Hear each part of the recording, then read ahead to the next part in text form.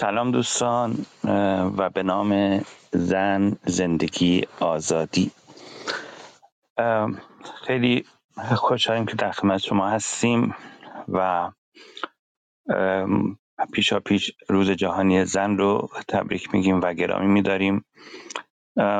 یک موضوعی که خیلی وقته که من دوست داشتم که در اتاقای توانا در موردش صحبت کنیم، موضوع ابعاد روانشناختی انقلاب ملی زن، زندگی، آزادی است.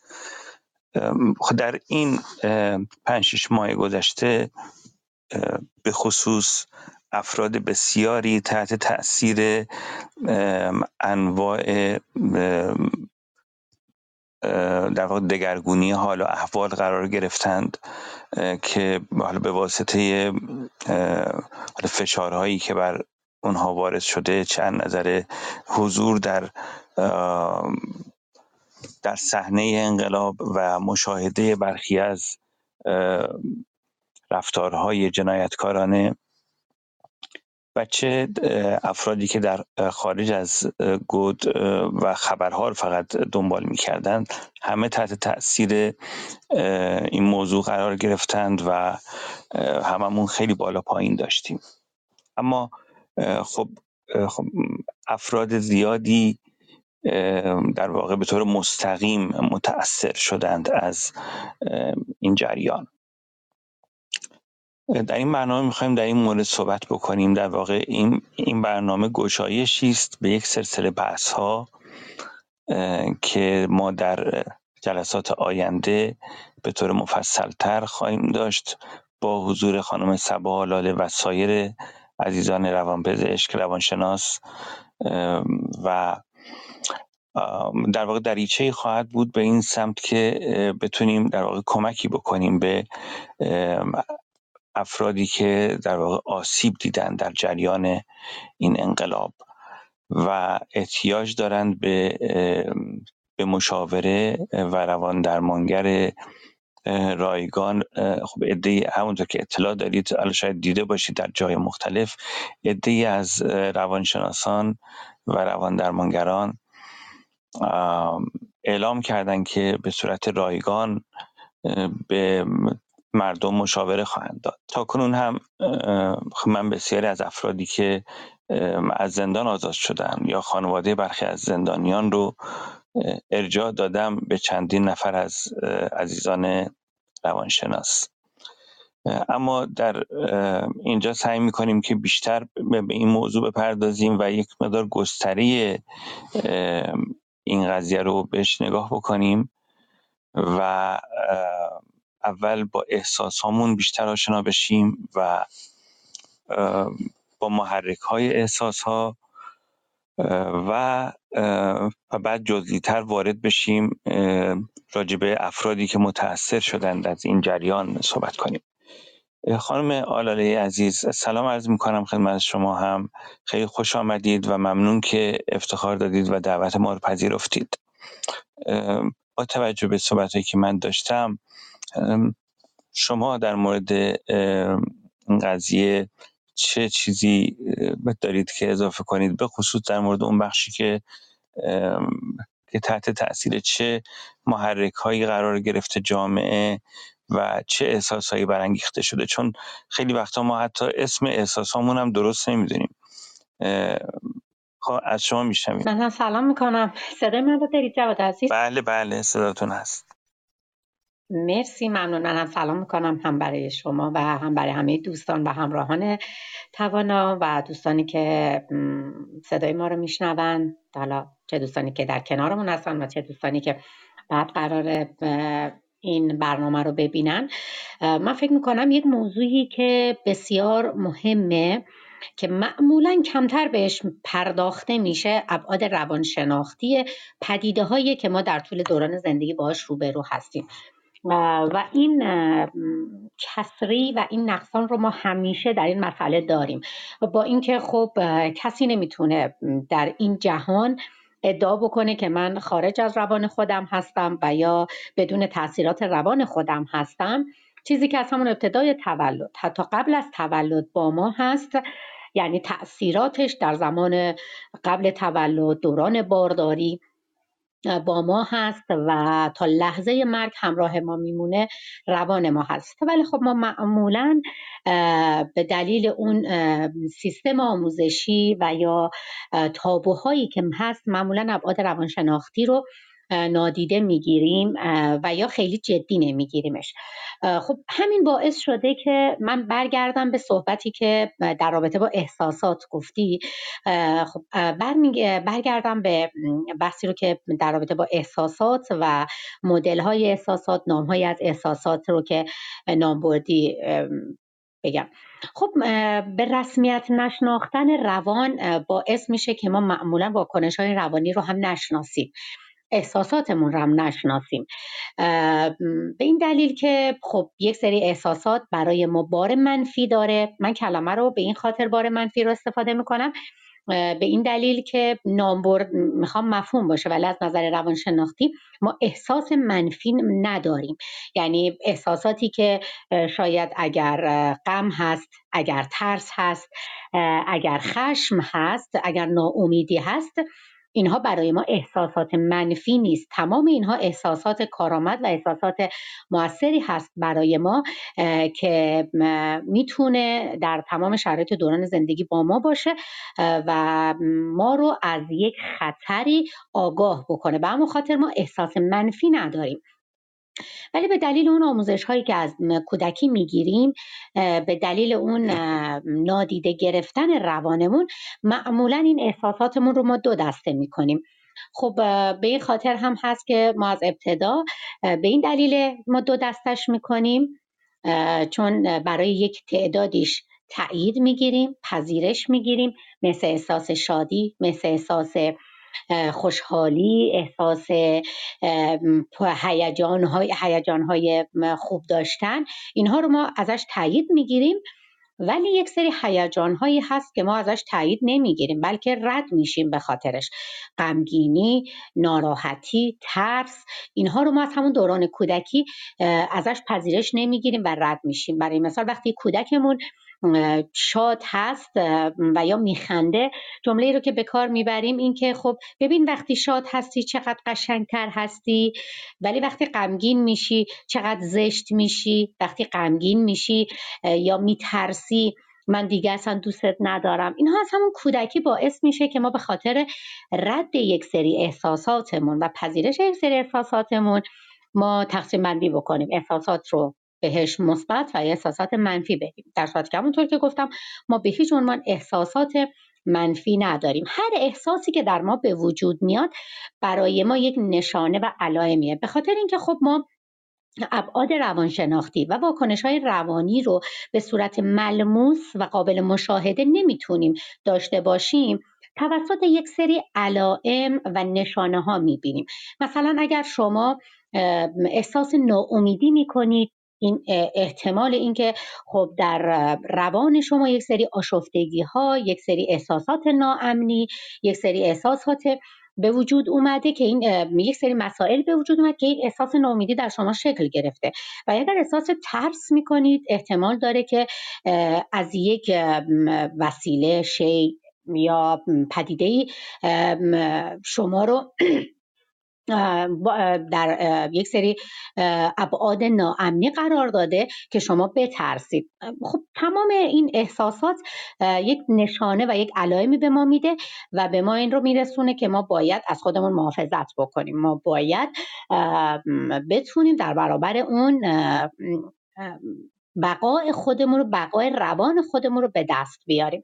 به همون دلیل این احساسات در هر کجا برای ما به وجود بیاد میتونه برای ما نشانه از خطر یا نشانه از یک مسئله باشه. و همون خاطر اولین گزینه اینه که ما تمام این احساساتمون رو به صورت کامل و بی قید و شرط بپذیریم. بی قید و شرط پذیرش خیلی مسئله مهمیه در روانشناسی، که یک مسئله ما باید از کودکی اون رو بتونیم باهاش یعنی بدون قید و شرط اون رو از سمت خانواده پذیرش گرفته باشیم تا بتونیم این رو با خودمون به دوره بزرگسالی بیاریم.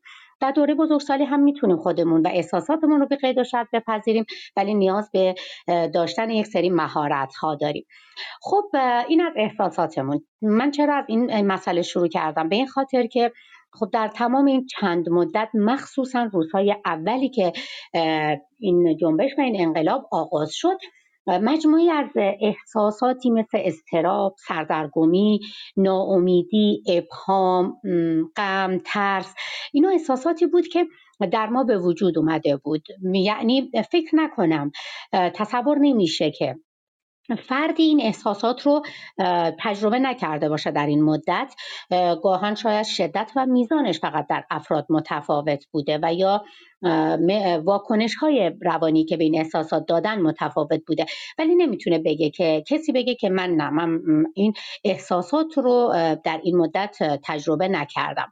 خب قطعا برای ما که معمولا این چنین اضطراب، این چنین احساساتی مثل سردرگمی، ناامیدی، ابهام، غم که ازش به عنوان احساسات منفی یاد می‌کردیم، زمانی که مجموعه از اینها به صورت مستمر، به صورت پایدار به ما وارد میشد، قطعا ما رو میترسونه که چرا این مجموعه از احساساتی که همیشه من ازش فرار میکردم، همیشه نادیدشون میگرفتم و یا همیشه سعی میکردم اون احساسات رو نداشته باشم، در این چند ماه به صورت خیلی گسترده، به صورت مستمر و تکرار شده داره برای من به وجود میاد. خب همین باز من رو دچار یک آشفتگی روانی میکرد. همین مجموعه احساساتی که من اونها رو نمیتونستم بپذیرم، توانایی کنترل رو از من سلب میکرد، توانایی کنترل زندگی رو از من سلب میکرد. خب وقتی توانایی کنترل از من سلب بشه، من معمولا تمرکز نمیتونم داشته باشم، معمولا درگیر یک سری اختلالات حافظه‌ای میشم. امکان داره از کوچکترین مسئله تا مسائل بزرگتر رو فراموش بکنم، تمرکز روی کارم، روی زندگی نداشته باشم، اختلالاتی در خواب برام به وجود بیاد، اختلالاتی در تغذیه برام به وجود بیاد که اتفاقا اختلالات تغذیه و خواب شاید یک سری واکنش های فیزیکی باشه، ولی برای ما از بعد روانشناختی اختلالات خواب و اختلالات تغذیه میتونه نشانه‌هایی و علائمی از اضطراب و نشانه‌هایی از مشکلات روانشناختی باشه. خب که من فکر میکنم همه اینها رو هم ما باز در این شرایط و در این فضا تجربه کردیم. خب اینها همه به ذهن یک شوک روانی داده بود. ما احساساتی رو تجربه کردیم که در تمام این مدت تلاش کرده بودیم، در تمام طول عمرمون تلاش کرده بودیم اونها رو نادیده بگیریم و یا از اونها فرار بکنیم و یهویی در سن 20 سالگی، 40 سالگی، 30 سالگی تمامش با مجموعه خیلی بزرگی به ما هجوم آوردن. قطعا در این شرایط ذهن آشفته میشه و این آشفتگی روی تمام ابعاد زندگیمون تأثیر میذاره. جواد جان، من در رابطه با راهکارهای این که ما باید احساساتمون چه کار بکنیم یا حالا نه الان ما در این جلسه میخوایم یه خورده ابعاد قضیه رو باز بکنیم که در واقع افراد در واقع چه طیفایی بیشتر متأثر شدن. من اجازه بدید من هم میخوام یه مواردی رو بگم، چون خب خیلی با مردم گفتگو میکردم و مشاهده کردم رو بگم، شاید همین مشاهدات بیشتر به باز شدن بحث کمک بکنه. عده‌ای از در واقع من میخوام بگم که جامعه ما، مردم جامعه ما در این 44 ساله خیلی روانشون رنجور شده و با هر در واقع تکانی یک سلسله ای از خاطرات میاد جلو چشمشون. وقتی که یک ویدئویی از یک رفتاری رو میبینن که در خیابون انجام شده و کسی رو زدن، کشتن، یا حتی همون اصلا میشنون که در واقع خانم مهسا امینی رو در بازداشتگاه وزرا کتک زدن و ایشون رو به قتل رسوندن، عده زیادی گشت ارشاد جلو چشمشون میاد، پلیس عفاف جلو چشمشون میاد، رفتارهایی که خودشون دیدن رو به یاد میارن، اون تحقیری که شدند، اگر مورد ضرب و شتم قرار گرفتند، همه اون موارد به یادشون میاد.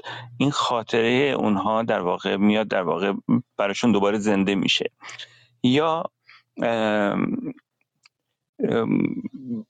افرادی که در دهه‌های گذشته یک فردی از اعضای خانواده‌شون رو از دست دادند، با شنیدن هر نفر که کشته میشه و با دیدن خانواده اون فرد، تمام اون چیزی که بر اونها اتفاق افتاده تو ذهنشون مرور میشه.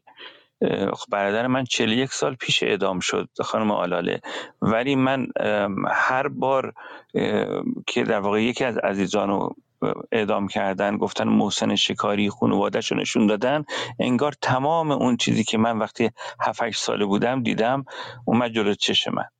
خب و همه اون احساسایی که اون موقع داشتم رو دوباره تجربه کردم. یا خانواده ها وقتی با من صحبت میکنن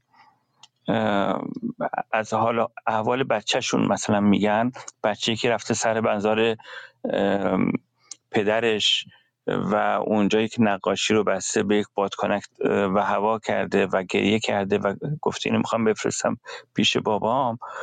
خب کلی احساسا رو من تجربه میکنم، غیر از اینکه خود اون بچه یکی از آسیب دیده های این جریانه و آیا خانواده باهاش درست دارن برخورد میکنن یا نه. من بلافاصله ازشون پرسیدم که این بچه یه بار فکر نکنه که با بادکنک میتونه بره پیش باباش یه چند تا بادکنک بگیره بره جلوی بالکن. اینا گفتن اتفاقا میره جلوی بالکن به آسمون نگاه میکنه میگه من میخوام برم پیش بابام. گفتم خیلی مراقبش باشید که یه بار این دست به کار خطرناکی نزنه، بچه خیلی کوچیکیه.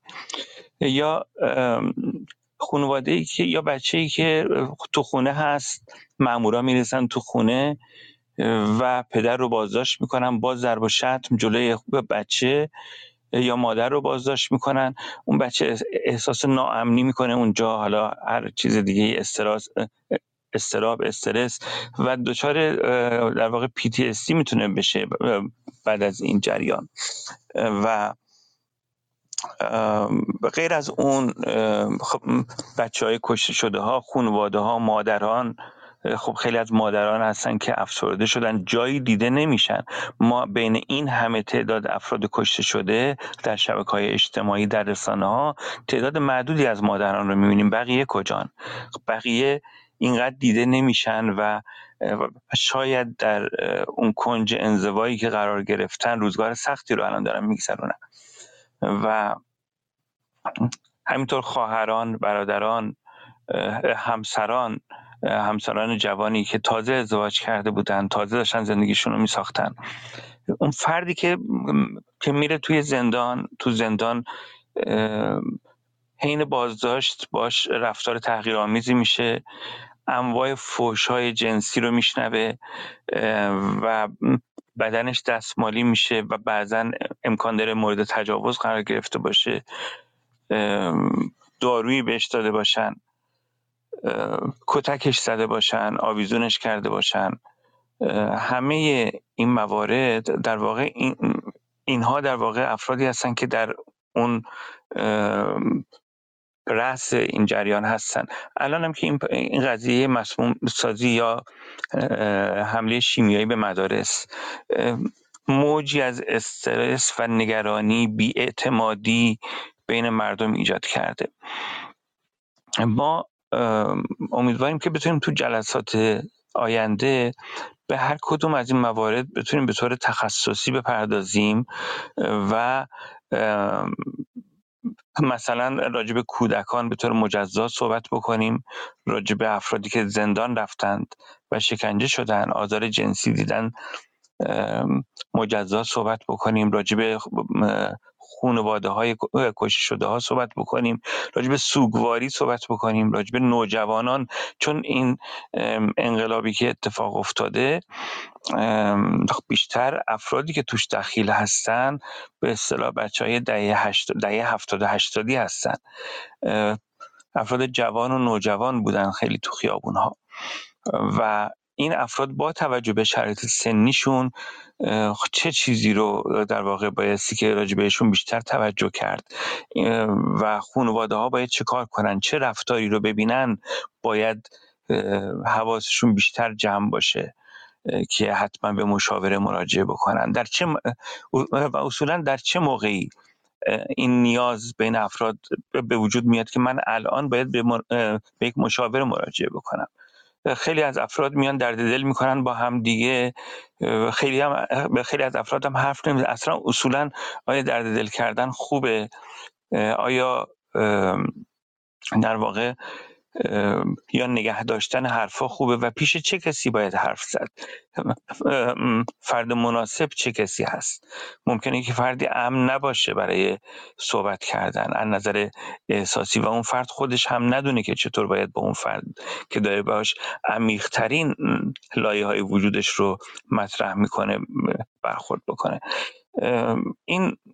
این توضیحات هم من دادم که یک مقداری بیایم وارد جزئیات بیشتر بشیم در مورد این قضایا و این ابعاد مختلفش رو بهتر بشناسیم.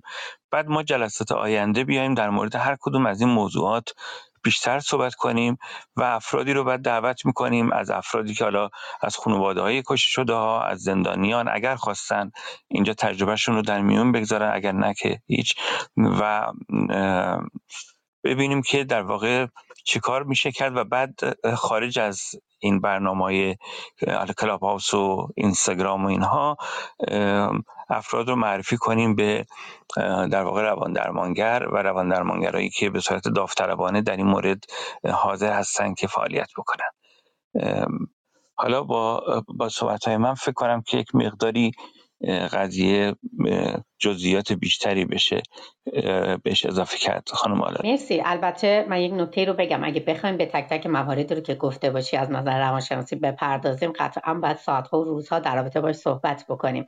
من فقط یک چند خط برای هر کدومش توضیح بدم و ضرورتش رو بگم. هم موردی رو که خودت از تجربه خودت گفتید مربوط میشه به یک سوگ پیچیده، یک سوگی رو که ما در گذشته تجربه کردیم، ولی به محض اینکه ما در اون مثل اون سوگ رو یا در شرایط اون سوگ رو میبینیم دوباره اون تروما برامون حل میشه. خب این کاملا مشخصه که ما زمانی که افرادی رو نزدیکانمون رو به دلیل نه سن زیاد و یا عوامل فیزیکی و یا عواملی که برای ما مشخص شده، مثلا سن بالا، یک بیماری حتی مشخص شده، ما با سوگ راحت تر میتونیم کنار بیایم.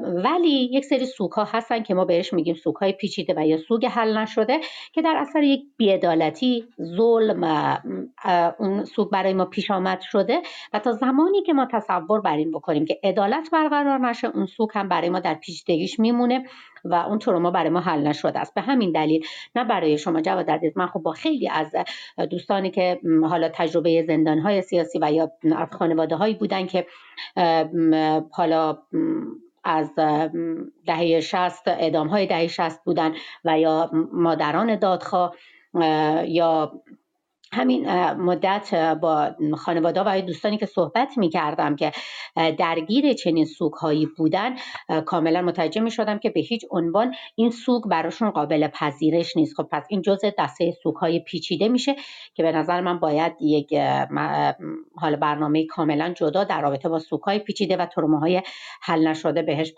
بهش بپردازیم. خب برگردم به صحبت حالا با خودم و مواردی رو که گفتی. ببینید ما برای سلامت روان این که میگیم که خب اصلا ما نیاز داریم با کسی صحبت کنیم، اصلا چه زمانی ما به مشاور مراجعه بکنیم، قطعا ما نیاز داریم که با یک سری افراد امن در اطراف خودمون داشته باشیم. به دلیل اون اجتماعی بودنمون، اون پیوند هویت اجتماعیمون نیاز داریم به یک سری افراد. حالا یا میتونه خانواده، گروه دوستان و آشنایان، گروه همسالان یا هر گروه همکاران باشن که امن باشن برای ما و ما احساس بکنیم زمانی که نیاز روانی داریم بتونیم در کنارشون بمونیم. ولی خب این تا کی میتونه برای ما کمک کننده باشه؟ تا زمانی که فرد مقابل ما فردی باشه که شنونده فعال باشه، نه اینکه برای ما راهکاری بذاره. خب قطعا هر فردی غیر از متخصص زمانی که برای ما راهکار و نسخه میپیچونه، بر اساس تجربیات خودش و در قالب غیر تخصصی میپیچه و قطعا اون میتونه برای ما آسیبزا باشه. من یه مثال فیزیکی بزنم. اگر شما به دوست دندون پزشکی داشته باشید که بسیار هم در کارش حرفه‌ای هست، هیچ وقت از اون دوستتون، اگر حتی اون دوستتون هم امن‌ترین دوستتون باشه، اگر ناراحتی قلبی داشته باشید و یا یک بیماری جسمی داشته باشید، به هیچ عنوان ازش نمیخواین که شما رو جراحی بکنه. شما ازش فقط توقع دارید که در فضای ساختمان دهان و دندانتون بتونه کمکتون بکنه، با اینکه بهش خیلی هم اعتماد دارید، جزء دوستان امن شما هست، ولی به هیچ عنوان اجازه بهش نمیدید حتی بخواد شما رو چکاپ بکنه در رابطه با قلبتون، چون میدونید که یک تخصص کاملا مجزاه و اصلا ایشون نمیتونه کمکتون بکنه. دایره دوستان و حلقه‌های امن ما هم دقیقاً همینن. یعنی هیچ فردی غیر از متخصص در اون حوزه نمیتونه به ما کمک تخصصی و روانشناختی بکنه، مگر اینکه اون فرد خب تخصص اون کار رو داشته باشه. ولی ما این صحبت کردن و این ارتباط اجتماعی رو قطعا نیاز داریم که بتونیم احساساتمون رو، هیجاناتمون رو با دیگران به اشتراک بذاریم. ولی قطعا اگر که راهکاری نیاز داریم باید با متخصص صحبت بکنیم. در ادامه من برگردم به در رابطه با اون ساختاری رو که ما لازم داریم برای سلامت روان.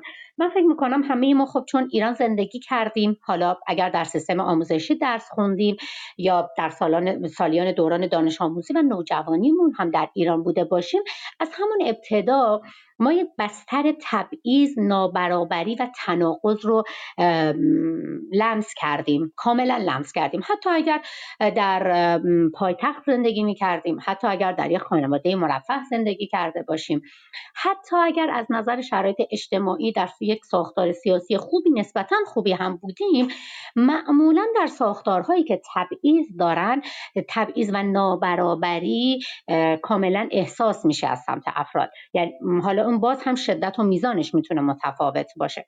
خب چیزی که برای روان بسیار خطرناک هست و میتونه به روان بسیار آسیب بزنه، این تبعیض و نابرابریه. اینو به این خاطر من در این قسمت گفتم، به این دلیل که میخوام این رو کاملا واضح و روشن بیان بکنم که ما در یک ساختار ناسالمی رشد کردیم که تمام آن چیزی رو که برای به مخاطره انداختن روانمون لازم بوده رو تجربه کردیم. تبعیض‌ها، نابرابری‌ها، فضاهای ناامن، فضاهایی که به هیچ عنوان مورد حمایت قرار نگرفتیم، فضاهایی که پر از تناقض بوده. اینها باعث شده که روان ما اون همبستگی رو پیدا نکنه. همبستگی منظور من اینه که من زمانی که احساس میکنم، زمانی که فکر میکنم و زمانی که میخوام رفتار بکنم، این سه دسته بتونن با هم دیگه همراه باشن، همبسته باشن، تناقض نداشته باشن. در صورتی که در یک فضای نابرابر و پر از تبعیض به من دختر میگن خب اگر احساس شادی کردی نباید بلند بخندی چون برچسب بی‌حیا بودن میخوری. پس اینجا میاد بین احساس، رفتار و افکار من یه تناقض به وجود میاد، همبستگی از بین میره و گسستگی به وجود میاد. به پسرها هم همینطور. پسرها زمانی که یک سری احساس دارن، مثلا اگر یک رنج بزرگی دارن و میخوان گریه بکنن، بهش میگن مرد گریه نمیکنه. مرد چرا باید گریه کنه؟ اگر گریه بکنی دیگه مرد قوی نیستی. خب پاسخ غم و درد، یک احساس غم و درد، پاسخش بهش احساس ناراحتی، احساس گریه کردن و باید این احساس، رفتار و افکار با هم تراز باشن، باید هم بسته باشن. چیزی که خب جامعه و ساختار فرهنگی از ما میگیره. اینا باعث میشه که ما یک سری آشفتگی‌های روانی، یک سری آثار روانی رو با خودمون به همراه بیاریم. شاید اینها خیلی ملموس نباشه، شاید اینها خیلی جدی گرفته نشن، ولی به اندازه یک ضربه‌ای که من اگر بخوام فیزیکی توضیح بدم، شاید به اندازه یک بیماری که میتونه تمام عمر، یک بیماری لاعلاجی که تمام عمر با ما بوده باشه، روی زندگیمون تأثیر بذاره، ولی به دلیل اینکه معمولا غیر قابل لمسه و پنهان، نادیده گرفته میشه و در کنارش این تبعیض‌ها، نابرابری‌ها، تناقض‌ها، نادیده گرفتن احساسات ما رو از خود واقعیمون دور میکنه، چون ما نمیتونیم یه همبستگی بین احساس، افکار و رفتارمون به وجود بیاریم. یعنی خود آرمانی به من میدن اگر میخوای دختر خوبی باشی باید این کارو بکنی، اگه میخوای پسر خوبی باشی این کارو بکنی، اگه میخوای زن و یا مرد خوبی باشی، نمونه باشی، باید این کارها رو بکنی. اینها باعث میشه که من از خود واقعیم فاصله بگیرم و یک خود آرمانی رو بدم. خب قطعا در میانه راه و در جریان رشدی من اون خود آرمانی رو توانایی ندارم در خیلی جاها نشون بدم و این باعث میشه که من یک احساس بی‌ارزشی، احساس اضطراب داشته باشم و در پی احساس گناه داشته باشم و در پی اونها اضطراب ناشی از بی‌ارزشی، بی‌کفایتی نصیب من بشه. چیزی که ما میتونیم بگیم که در تمام این سالها احتمالاً ما تجربهش کردیم، در تمام طول دوران رشدمون تجربهش کردیم، در خانواده و در جامعه. در خانواده که خب اصلی ترین پایگاه ما هست، ما این رو از همون خانواده تجربه کردیم، به خاطری که خانواده در ایران به هیچ عنوان جدا از فضای اجتماعی نیست، بلکه خانواده یک نهاد زیر مجموعه ساختار اجتماعی هست. یعنی برای ما نهاد مستقل نیست. یعنی هر جا اگر به شما گفتن در خانواده یک نهاد مستقل در ایران هست، ما به جمله نمیتونیم این رو بپذیریم، برای که خانواده به جمله نهاد مستقلی نیست. خانواده یک نهادیه که کاملا وابسته به حکومت بوده و در تمام این سالها ارزش‌ها، باورها و چارچوب‌های خاص حکومت رو پل شده و در ذهن کودکان گذاشته. البته من منظورم اینجا نیستش که خانواده مقصر هست. خانواده بدون اینکه آگاهی به این مسئله داشته باشه، یک پلی شده برای اینکه این ارزش‌ها و باورهای خاص حکومت رو به ما منتقل بکنه و این خود آرمانی رو در ما شکل بده. من همه اینا رو گفتم که به این بگم که از اون صحبت‌های اولم در رابطه با احساسات و این موارد به این نتیجه برسم که ما مجموعه ای از آثار روانشناختی رو با خودمون به بزرگسالی آوردیم که حالا احتمال میره خیلی از ما تونستیم در طول روند رشدیمون با توجه به کسب مهارت‌های لازم، مهارت‌های زندگی، حل مسئله، مهارت‌های مقابله‌ای، خودگردانی‌ها، مسئولیت پذیری فردی و اجتماعی، تونستیم یک مجموعه از این آسیب‌ها رو رها بکنیم، ولی خب در خیلی جاها هست گاهن تواناییش رو نداشتیم. توانایی منظورم از اون ضعیف بودن نیست، از اون که من تخصص نداشتم بتونم اون رو حل بکنم. وقتی ما در روانشناسی نام میبریم میگیم که من توانایی نداشتم با این روبرو بشم، معنی ما ضعیف بودن نیست، معنی ما اینه که من تخصص نداشتم ایکس کار رو انجام بدم یا فلان کار رو انجام بدم. و همون دلیل میتونیم آسیب‌های روانشناختیمون رو با خودمون به بزرگسالی بیاریم. خب من فکر میکنم که این چند ماهه یکی از بزرگترین درس‌هایی که شاید ما گرفتیم این که مجموعه از احساسات ما که در تمام این سالها نادیده گرفته شده بودن، مجموعه از کمبودهای ما، مجموعه از مفاهیم اصلی که تا به امروز نادیده گرفته شده بودند رو جلوی ما آورد. مثلا یک مفهوم جدیدی از آزادی به ما داد، یک مفهوم جدیدی از عدالت به ما داد، یک مجموعه واقعی از احساساتمون رو داد. خب ما در حال حاضر نه به صورت کامل ولی تونستیم با یک مجموعه بزرگ از احساساتمون روبرو بشیم و بتونیم از اونها در گروه‌های اجتماعی استفاده بکنیم. به همون خاطره که شاید در این جنبش بیشتر از جنبش‌های دیگه ما همبستگی رو دیدیم، همبستگی بین نسل‌ها رو دیدیم. مثلا نسل دانش آموزان، جوانان و بزرگسالان، اون شکافه بسیار کمتر شد به دلیل اینکه این مفاهیمی رو که هر سه گروه برداشت کرده بودن به همدیگه نزدیک شد، احساسات بیشتر قابل پذیرش شد. نمیخوام بگم آسیب‌ها کمتر شد، پذیرشمون نسبت به احساساتمون و به آگاهیمون نسبت به آسیب‌هایی که خورده بودیم در این فضا برامون روشن‌تر شد و به صورت واضح برامون پیش اومد و انگار مثل یک آینه بود که جلوی ما قرار گرفت و ما اون آسیب‌هایی که در تمام این سالها باهاش روبرو بودیم رو کاملا بتونیم ببینیم. خیلی ممنونم. یه موضوعی رو که می‌خواستم در میون بذارم راجع به اینه که خب حالا در واقع یکی از ابعاد روانشناختی این قضیه در واقع میتونه این باشه که جامعه و اعضای جامعه خب حساسیت نشون دادن نسبت به اون قضیه کشته شدن مهسا امینی و واکنش نشون دادن. این به نظر من خب بعد خوبشه که نشون میده که جامعه زنده است و نسبت به یک موضوعی بعد از اینکه خب احساسش برانگیخته شد یه اقدامی در واقع انجام میده. اما خب خیلی وقتا میبینیم که واکنش ها میشه در خود فرو رفتن. یعنی در زیادی بعد از همین قضایا مواردی که در تکرار میشه و شاید یک فاجعه بدتر هم اتفاق بیفته، جامعه دیگه اون واکنش اولیه رو نداره.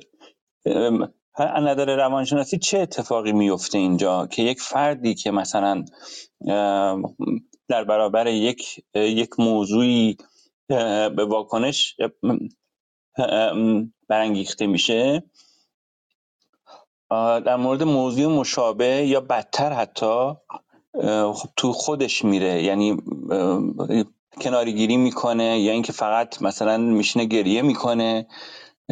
آیا احساس ناتوانی چی هست؟ به هر حال یا تکرار یک قضیه، تکرار یک درد شاید مثلا به طور مقطعی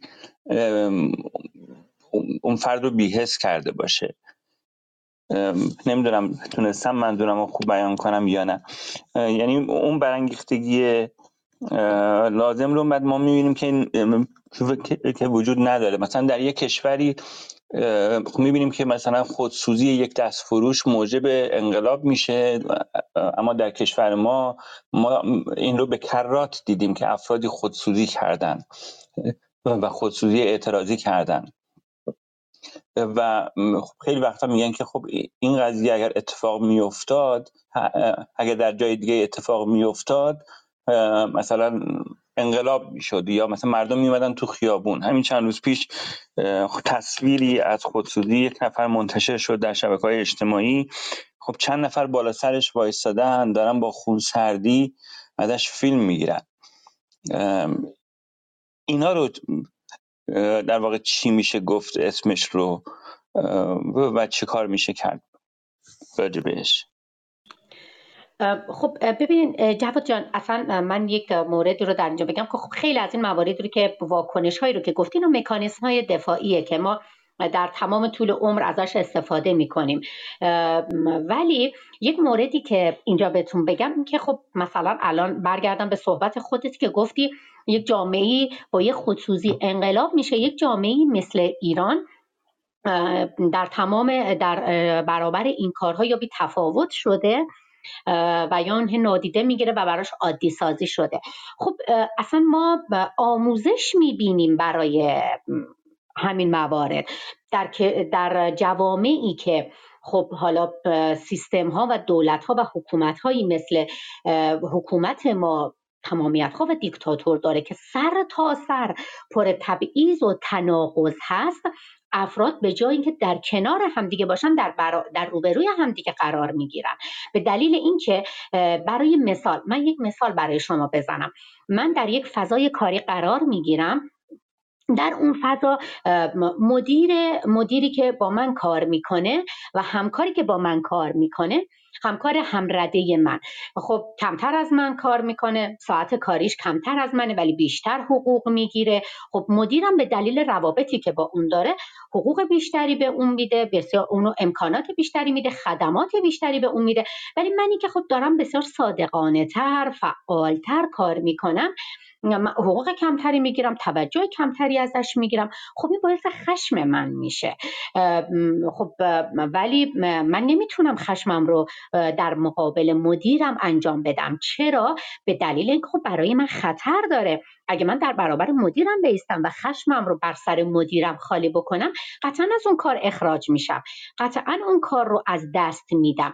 ولی به دلیل اینکه من در برابر روان و واکنش ها و در برابر روان نمیتونم سکوت بکنم، میام از یک مکانیزم دفاعی استفاده میکنم، میام در یک جای کم خطرتر اون خشمم رو نشون میدم که ساده ترینش که شاید همه ما اون رو تجربه کردیم، مثلا پشت فرمون که قرار میگیرم سعی میکنم که از یک ماشینی، اصلا با یک ماشینی مسابقه بذارم و بهش نشون بدم که میتونم مثلا ازش سبقت بگیرم، و یا خونه بیام سر همسرم خالی بکنم به قول معروف، و یا با بچم بد رفتاری بکنم، و یا با یک دوسته که امن هست بد رفتاری بکنم، و یا واکنش های دیگه ای، یا امکان داره وارد اتاقم بشم و چیزی رو به صورت خیلی محکم پرت کنم به سمت دیوار.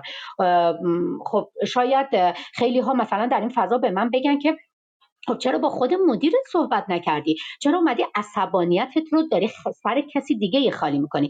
این یکی از مکانیزم‌های دفاعی منه که به من میگه که زمانی که مورد خشم مورد تبعیض قرار میگیری و زورت به اون آدم نمیرسه، به صورت کاملا ساده و عامیانه تر، من زورم به مدیرم نمیرسه به دلیل اینکه اگر بر سرش فریاد بزنم، در برابر اون فریاد من تاوان باید پس بدم، پس میام در یک جای نسبتاً امن‌تر سر همسرم خالی میکنم و یا سر مسائل دیگه‌ای میتونم اون رو تخلیه بکنم.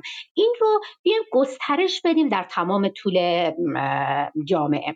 زمانی که من با یک تبعیض، با یک نابرابری روبرو میشم، به همین اندازه خشمگین میشم. حالا در یک جایی اون رو میام نشون میدم، خیلی کمتر از اون حدی که نشون میدم، و در یک فضای دیگه نشون نمیدم، در یک فضاهای پنهانی تر نشون میدم.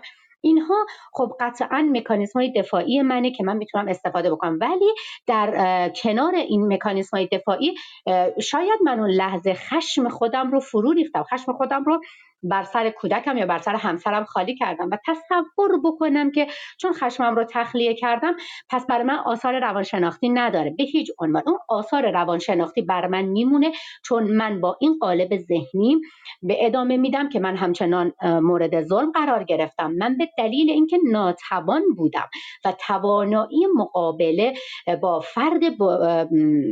فردی که از خودم توانمندتر بود نداشتم، احساس بیکفایتی و بیارزشی میکنم و این یک حمله روانی و یک حمله روانی به من هست. به همون خاطر من آسیبش رو خوردم. درسته که خشمم رو در یک جای خالی کردم ولی آسیبش رو خوردم. ما تعداد خیلی زیادی رو در جامعه میبینیم، شاید جواد عزیز این رو بسیار شنیدیم که گاهن میگن مردم ایران برای چی اینقدر عصبانیان؟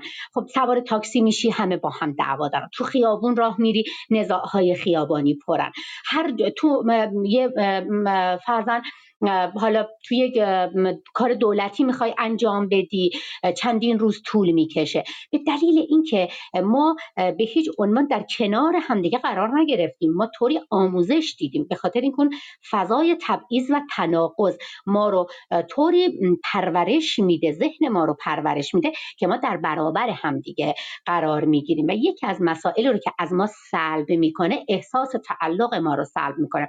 یعنی من میگم که خب در حق من که داره ظلم میشه، پس من چرا باید در حق تیمی که داره در حق من ظلم میکنه احساس تعلق بکنم؟ پس چه کار میکنم در برابرش؟ در برابرش میام کارهای تلافیگرانه انجام میدم. حالا گاهن کارهای تلافیگرانه امکان داره یک سری مکانیزم‌های دفاعی پنهان باشه. مثلا من از واژه‌های حالا خودمانی استفاده میکنم، حالا اینها در روانشناسی واژه‌های کاربردی نیستن، ولی من از واژه‌های خودمانی استفاده میکنم که بتونم بیشتر مفهوم رو برسونم. میام چیکار میکنم؟ میام از پدیده زیراب زنی در محیط کارم استفاده میکنم، یعنی به صورت پنهانی اون بی‌عدالتی رو که باهاش روبرو شدم تخلیه میکنم. شاید این مورد رو بسیار ما زیاد شنیدیم که چرا در محیط‌های کاری ما اینقدر زیراب زنی زیاد است. اونها همه خشم‌های فروخورده است که در ساختار که پر از تبعیض و تناقض باشه ما انجام میدیم، به این خاطر که ذهن در تمام شرایط تلاش میکنه، به دلیل اینکه مبهمه براش، به دلیل اینکه درگیر تناقض شده، تلاش میکنه که نیازهای روانیش رو برآورده بکنه و وقتی نیازهای روانیش نادیده گرفته میشه دست به مکانیزم‌های دفاعی میزنه. مکانیزم‌های دفاعی هم بهش میگه اگر میخوای از خودت دفاع بکنی،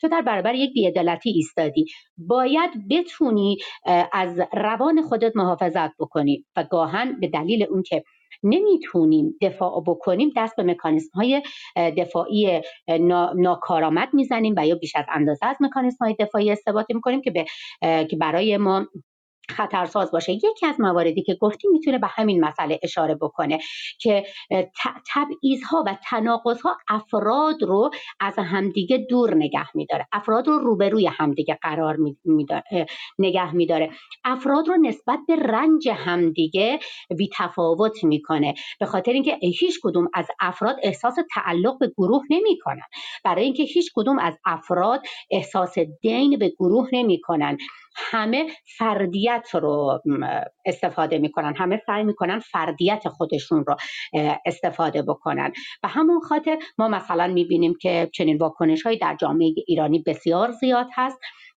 افراد به جای اینکه کمک کننده و در کنار همدیگه باشند، معمولا در مقابل همدیگه می ایستند، به دلیل اینکه این شکاف به صورت عمدی در بینشون به وجود اومده و هر چقدر این شکاف بیشتر باشه، حکومت بیشتر مقتدرتر و قدرتمندتر میشه، چون حکومت‌های این چنینی معمولاً بر مبنای تبعیض، بر مبنای تناقض و بر مبنای نابرابری ساخته میشن و این چنین ساختارها حکومت‌ها رو نگه میداره و هر چقدر که ما این ابعاد رو کمتر بکنیم، این تبعیض‌ها و تناقض‌ها رو کمتر بکنیم، از مشروعیت و مقبولیت چنین حکومت‌ها میکاهیم. برای مثال در همین چند ماه اخیر اگه توجه کرده باشید، هر زمانی که همبستگی مردم زیادتر میشد، افزایش پیدا میکرد، سرکوب‌ها افزایش پیدا میکرد. هر زمانی که احساس میشد که افراد در کنار همدیگه قرار گرفتن، مثلا معلمان در کنار دانش آموزانشون قرار گرفتن، سریع از تنبیه‌های بسیار شدیدی برای معلمان استفاده میشد و یا هر زمانی که خانواده در کنار فرزندانشون قرار میگرفت و حمایتشون میکرد، سعی میکردن که حالا از تهدید خانواده ها استفاده بکنن تا خانواده بتونه فرزندانشون رو از اون فضا دور نگه داره و یا اینکه یک شکاف بین خانواده ها بندازه، به دلیل اینکه این همبستگی قطعا نقطه مقابل حکومت ها میشه، چیزی که در تمام این سالها حکومت سعی کرده که از این گزینه استفاده بکنه. و این نکته دیگه رو بگم بحثم رو در اینجا تموم بکنم. ما گاهن فکر میکنیم که تبعیض‌ها و نابرابری‌ها یک سری خب آثار روانشناختی داره و یک سری شغل‌ها، یک سری امکانات و یک سری امتیازات رو از ما میگیره، ولی اگر بخوایم از بعد روانشناختی عمیق بهش نگاه بکنیم، در یکی از تبعیض‌ها میتونه سرمنشأ آسیب‌های روانشناختی برای ما باشن، به دلیل اینکه ما در پس زمینه تبعیض‌ها و نابرابری‌ها معمولاً چیزی رو که باهاش روبرو میشیم اینکه هویت اجتماعیمون شکل نمیگیره و هویت فردیمون تثبیت میشه. زمانی که هویت فردی تثبیت میشه، پیوند نمیخوره با هویت اجتماعی و زمانی که این دو هویت با هم پیوند نخورن، روابط بین فردی، روابط عاطفی و بسیار روابط کاریمون دچار مسئله میشه، دچار مشکل میشه و همچین مسائلی رو که شما ازش نام بردید میتونه در یک جامعه این چنین نمود پیدا بکنه و شکل خودش رو داشته باشه. خیلی ممنونم صبا جان. من میخوام در مورد این مکانیزم‌های دفاعی بیشتر برای ما بگی. خب این مکانیزم‌های دفاعی از کجا میان؟ از چه زمانی شکل میگیرن توی ما؟ مال هر کسی متفاوته با نفر دیگر و اگر در واقع یک مکانیزم دفاعی رو ما از کودکی در واقع در ذهن ما شکل گرفته و نهادینه شده و ما اون رو در واقع به نحو بیان‌های مختلف انتخاب میکنیم به طور ناخودآگاه در حوادث مختلف از خودمون در واقع بروز میدیم. خب آیا مثلا میشه مکانیزم دفاعی بهتری رو جایگزینش کرد و چطور میشه؟ آیا این امکانش هست که یک تغییری بدیم در چیزی که احتمالاً از کودکی در ما شکل گرفته؟ و حالا بعد میپردازیم به این که حالا من میبینم بعضی از دوستان جدید اومدن.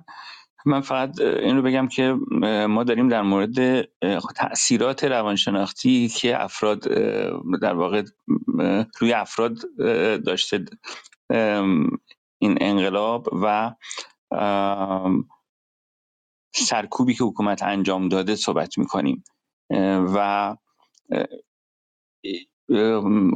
تو این جلسه فقط گشایش بحث ابعاد مختلفش رو فقط گذرا میگیم، بعد در جلسات بعدی میایم به طور مشخص در مورد موضوعات مختلف صحبت میکنیم. مثلا در جلسات آینده احتمال داره که در مورد این که یک فردی که تحت بازجویی هست چه فشارهایی بهش وارد میشه، بازجو چه بازیای روانشناختی باشه انجام میده، اون فرد چطور میتونه در واقع از خودش دفاع بکنه، چطور میتونه در واقع کمترین فشار رو متحمل بشه از نظر روانی، چطور در واقع در سلول انفرادی چه تمرین‌هایی میتونه انجام بده و چطور میتونه مسلط باشه در موقع بازجویی.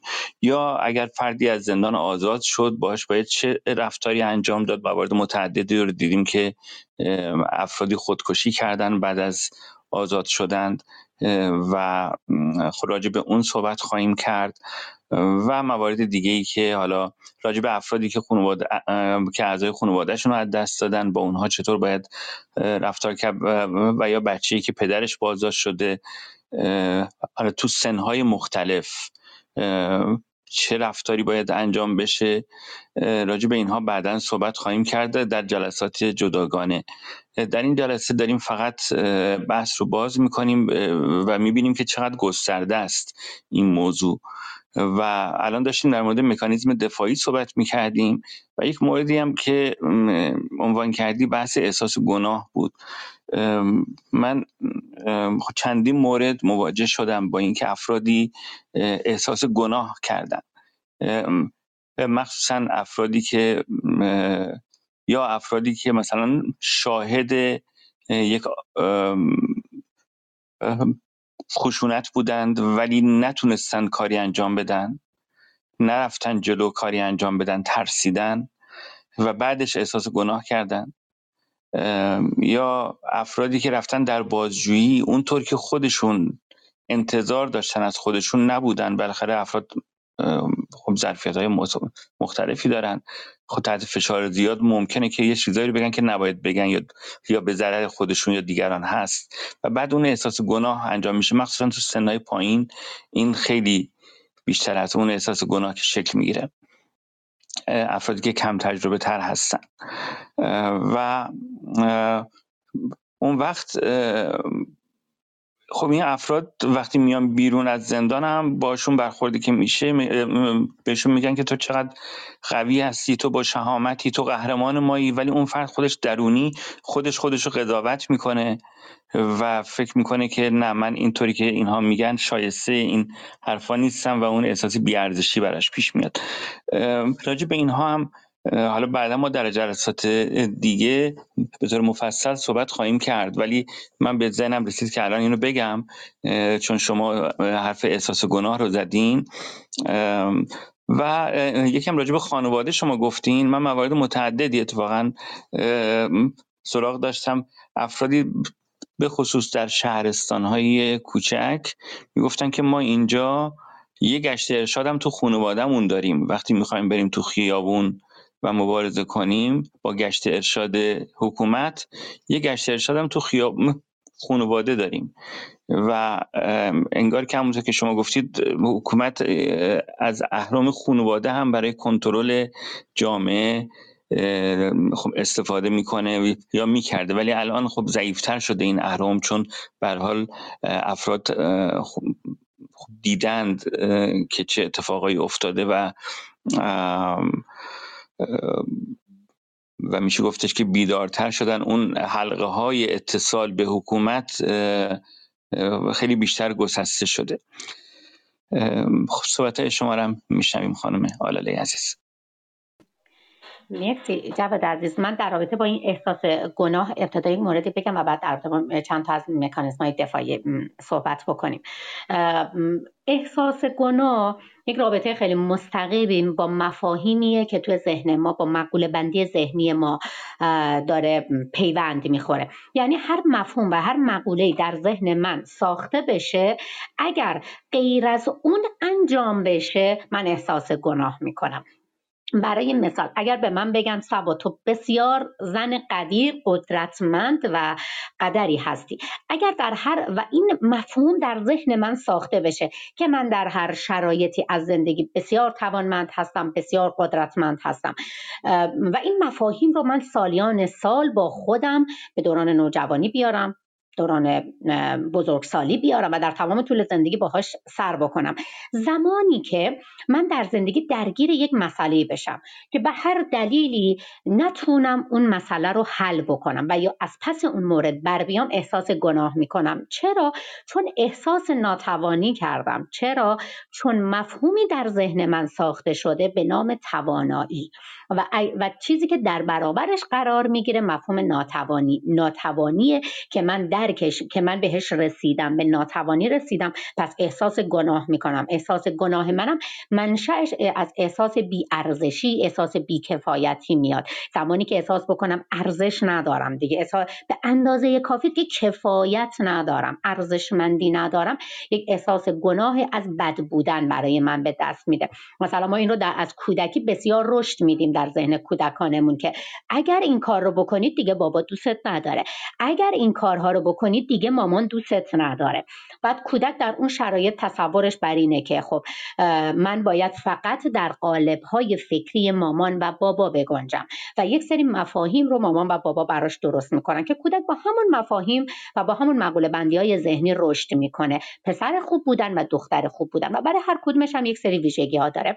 هر کدوم هر زمانی که پا رو خارج از اون محدوده مفهوم ذهنیش بذاره، مثلا اگر در یه خانواده‌ای به من بگن که استفاده از مشروبات الکلی به هر دلیلی ممنوع هست، خب این مفهوم که اون حالا به هر دلیلی در ذهن من ساخته میشه، اگر من به دوران نوجوانی برسم، به دوران جوانی برسم و استفاده بکنم، تو مدت‌های احساس گناه با من هست. چرا؟ به دلیل اینکه من یکی از مفاهیمی رو که در ذهنم ساخته و پرورده شده و توسط امن‌ترین آدم‌های زندگی مثل والدین به من داده شده زیر پا گذاشتم، ازش رد شدم، نادیده گرفتم و این به من احساس گناه میده. حالا این میتونه در قالب هر مسئله‌ای باشه. هر زمانی که ما احساس گناه میکنیم یعنی یکی از مفاهیمی که در ذهن ما هست رو نادیده گرفتیم و برعکسش کار کردیم. خیلی وقتا از این مفاهیم هم اشتباه هست. ما بسیاری از مفاهیمی رو که در دوران کودکی گرفتیم، شاید همین جمعمون رو اگر مثالهایی رو به خودمون بزنیم، مثالهایی رو برگردیم به خودمون نگاه بکنیم، بسیار از مفاهیمی رو که در کودکی در ذهن ما گذاشتن، ما اونها رو در نوجوانی زیر پا گذاشتیم، در جوانی زیر پا گذاشتیم. برای مثال شاید مثلا به ما گفته بودن که به هیچ عنوان خارج از ازدواج وارد رابطه نشید، ولی امکان داره که ما قبل از ازدواج وارد این رابطه شده باشیم، ولی تا سالها شاید این احساس گناه رو داشتیم. این به این دلیله که اون مفهوم نجابت و پاکدامنی رو زیر پا گذاشتیم، اون مفهومی رو که از دختر خوب و پسر خوب بودن بوده رو زیر پا گذاشتیم و این باعث شده به ذهن یک احساس گناه بده. این احساس گناه تا زمانی ادامه پیدا میکنه که اون مفهوم در ذهن من تغییر بکنه. یعنی من بتونم بگم که خب صبا اگر تو میخوای وارد رابطه بشی، این حق توئه، تو به عنوان یک انسان آزاد هستی که وارد این رابطه بشی، تو به عنوان یک انسان آزاد هستی که یک سری امکانات و یک سری خدمات رو بگیری. و البته که به این راحتی هم مفاهیم ها در ذهن ما تغییر پذیر نیستن، کاملا قابل تغییر هستن، ولی به این راحتی نیستن. و شاید حالا من یه مثال دیگه بزنم، مثلا ترک نماز و روزه شاید برای هر کدوم از ما که حالا در یه خانواده های مذهبی و به عنوان فرزندان مسلمان بودیم، شاید ترک هر کدوم از اینها تا روزها، ماهها و سالها برای ما احساس گناه می آورده. و الان به این چون مفاهیم رو در ذهنمون تغییر دادیم، دیگه اون احساس گناه رو نداریم و اتفاقا مثلا در برابرش چون مفاهیمی رو تغییر دادیم بسیار خوشحال هم هستیم که یک سری مثلا مفاهیم رو تغییر دادیم. ولی باید این رو تصور بکنیم که زمانی که اون مفاهیم رو تغییر دادیم ما احساس گناه میکنیم. اما خاطر هر زمانی که ما در زندگی احساس گناه میکنیم، بدونیم که از یک مفهومی که در ذهنمون بوده رد شدیم. حالا امکان داره این مفهوم درستی بوده باشه و یا امکان داره این مفهوم نادرستی بوده باشه. حالا برگردیم به اون مکانیزم‌ها. بحث مکانیزم‌های دفاعی بحث بسیار گسترده‌ایه، یعنی ما تعداد بسیار زیادی مکانیزم‌های دفاعی داریم که خب ما در تمام طول دوران زندگی این مکانیزم‌های دفاعی رو استفاده می‌کنیم، ولی گاهن ما از مکانیزم‌های دفاعی سالم و به اندازه استفاده می‌کنیم، گاهی از یک سری مکانیزم‌های دفاعی ناسالم استفاده می‌کنیم. همون موردی رو که من در رابطه با خشم گفتم که خب من رئیسم به من یک حالا مسئله رو میگه که خب من احساس میکنم من اصلا در شرایطی نبودم که اونطور با من صحبت بکنه و یا اونقدر سر من فریاد بزنه و یا منو مورد آزار قرار بده، میام و اون رو از مکانیزم دفاعی مثلا جابجایی استفاده میکنم. اونجا نتونستم واکنش درستی نشون بدم، میام در یک جای دیگه نشون بدم. مکانیزم های دفاعی معمولا برای رهایی از اضطرابه، یعنی من اونها رو انجام میدم که از یک اضطرابی در امان باشم و یا از یک اضطرابی رهایی، از یک رویداد پر استرس رهایی پیدا بکنم. مثل همین موردی که بهتون گفتم، مورد خشم قرار میگیرم، مورد ظلم قرار میگیرم، میام در یک جایی اون خشمم رو نشون میدم تا بتونم از روان خودم محافظت بکنم. خب ما تعداد بسیار زیادی داریم. حالا یکی از مکانیزم‌های دفاعی که معمولا ما زیاد ازش استفاده میکنیم مکانیزم دفاعی سرکوبه که خب در رابطه باهاش زیاد صحبت کردیم ابتدا، یا با پسرانیه که در رابطه با احساساتمون که ما بسیاری از احساساتمون رو یا سرکوب میکنیم و یا اونها رو واپسرانی میکنیم، نادیدش میگیریم. یا حالا من چون یهویی پرسیدید خیلی مکانیزم‌های دفاعی، حالا مثلا مکانیزم دفاعی برگشت، مکانیزم دفاعی برگشت مسئله‌ایه که این موقعی برامون به وجود میاد که همون موردی که برای شما میتونیم مثال بزنیم که خب شما با یک ترومایی در کودکی روبرو بودید ولی چون حل نشده و اون ذهن شما به چالش کشیده شده بوده، در بزرگسالی هر زمانی که این برای کسی دیگه پیش میاد، زمینه براتون به وجود میاد و اون براتون برگشت پیدا میکنه و شما امکان داره دچار از مکانیزم دفاعی برگشت استفاده بکنید و حالا در یک سری جایگاه‌های دیگه‌ای مثلا حالا اون رو نشون بدید. برای مثال بیاین یک کمپینی بزنید که به این افراد کمک بکنید و این بهتون احساس امن بودن میده. و یا یک مورد دیگه هم، یک مکانیزم دفاعی که ما خیلی ازش باز دوباره استفاده میکنیم، مکانیزم انکاره، که ما معمولا زمانی که با یک سری رویدادهای پر استرس روبرو میشیم و نمیخوایم بپذیریمش، اون رو انکار میکنیم، اون رو نادیدش میگیریم. مثل یک فردی رو که بسیار برامون عزیزه، ما اون رو از دست میدیم، حالا میتونه مثلا بر اثر یه بیماری باشه، اون رو از دست میدیم ولی خب انکار میکنیم، تا مدت ها انکار میکنیم، از مکانیزم دفاعی انکار استفاده میکنیم و نمیخوایم اون رو بپذیریم. حالا ما مکانیزم های دفاعی بسیار زیادی داریم که حالا اگر که دوستان حالا رغبت داشته باشن میتونیم در حالا جلسات دیگه ازش استفاده بکنیم و مثال های حالا روتین تری و مثال های عامیانه تری بزنیم که حالا برامون واضح تر و برامون روشن تر باشه. ولی خب الان من چون ذهنم روی مکانیزم های دفاعی حالا خیلی زیاد نبود، شاید چند تاشو یادم بود، ولی میدونم که مکانیزم های دفاعی بسیار زیادی داریم. حالا مثلا من یه مکانیزم دفاعی رو براتون بگم که خب حکومت معمولا خیلی ازش زیاد استفاده میکنه و هر موقع من ازش استفاده میکنه بسیار کاملا متوجه میشم. یکی اینکه دلیل تراشی یه مکانیزمیه که ما معمولا ازش بسیار زیاد برای محافظت خودمون استفاده میکنیم و حکومت هم در این سالها بسیار زیاد ازش استفاده کرده. مکانیزم دفاعی که معمولا یک سری انگیزه های موجه نما و خوش ظاهر رو مثلا نسبت میده بهش. اگر من دارم این کار رو میکنم به خاطر امنیت مثلا حالا جامعه است، اگر مثلا دارم به فلان کار رو انجام میدم، مثلا من یادم زمانی که در رابطه با برای سلیمانی بود که فکر کنم چی بهش میگفتن، خیلی حضور ذهن ندارم، که براش انتقام سخت، نه این برای چی حرم اسم میگفتن اسمشون، مدافعان حرم. مدافعان حرم. اوکی ببخشید من یادم رفته بود. من یه مراجعه‌ای داشتم در اون زمان، دور قشنگ یادمه که خب این اعتیاد شدید داشت و به هیچ عنوان نمیتونست، خب کاملا سمت خانواده و همسرش طرد شده بود.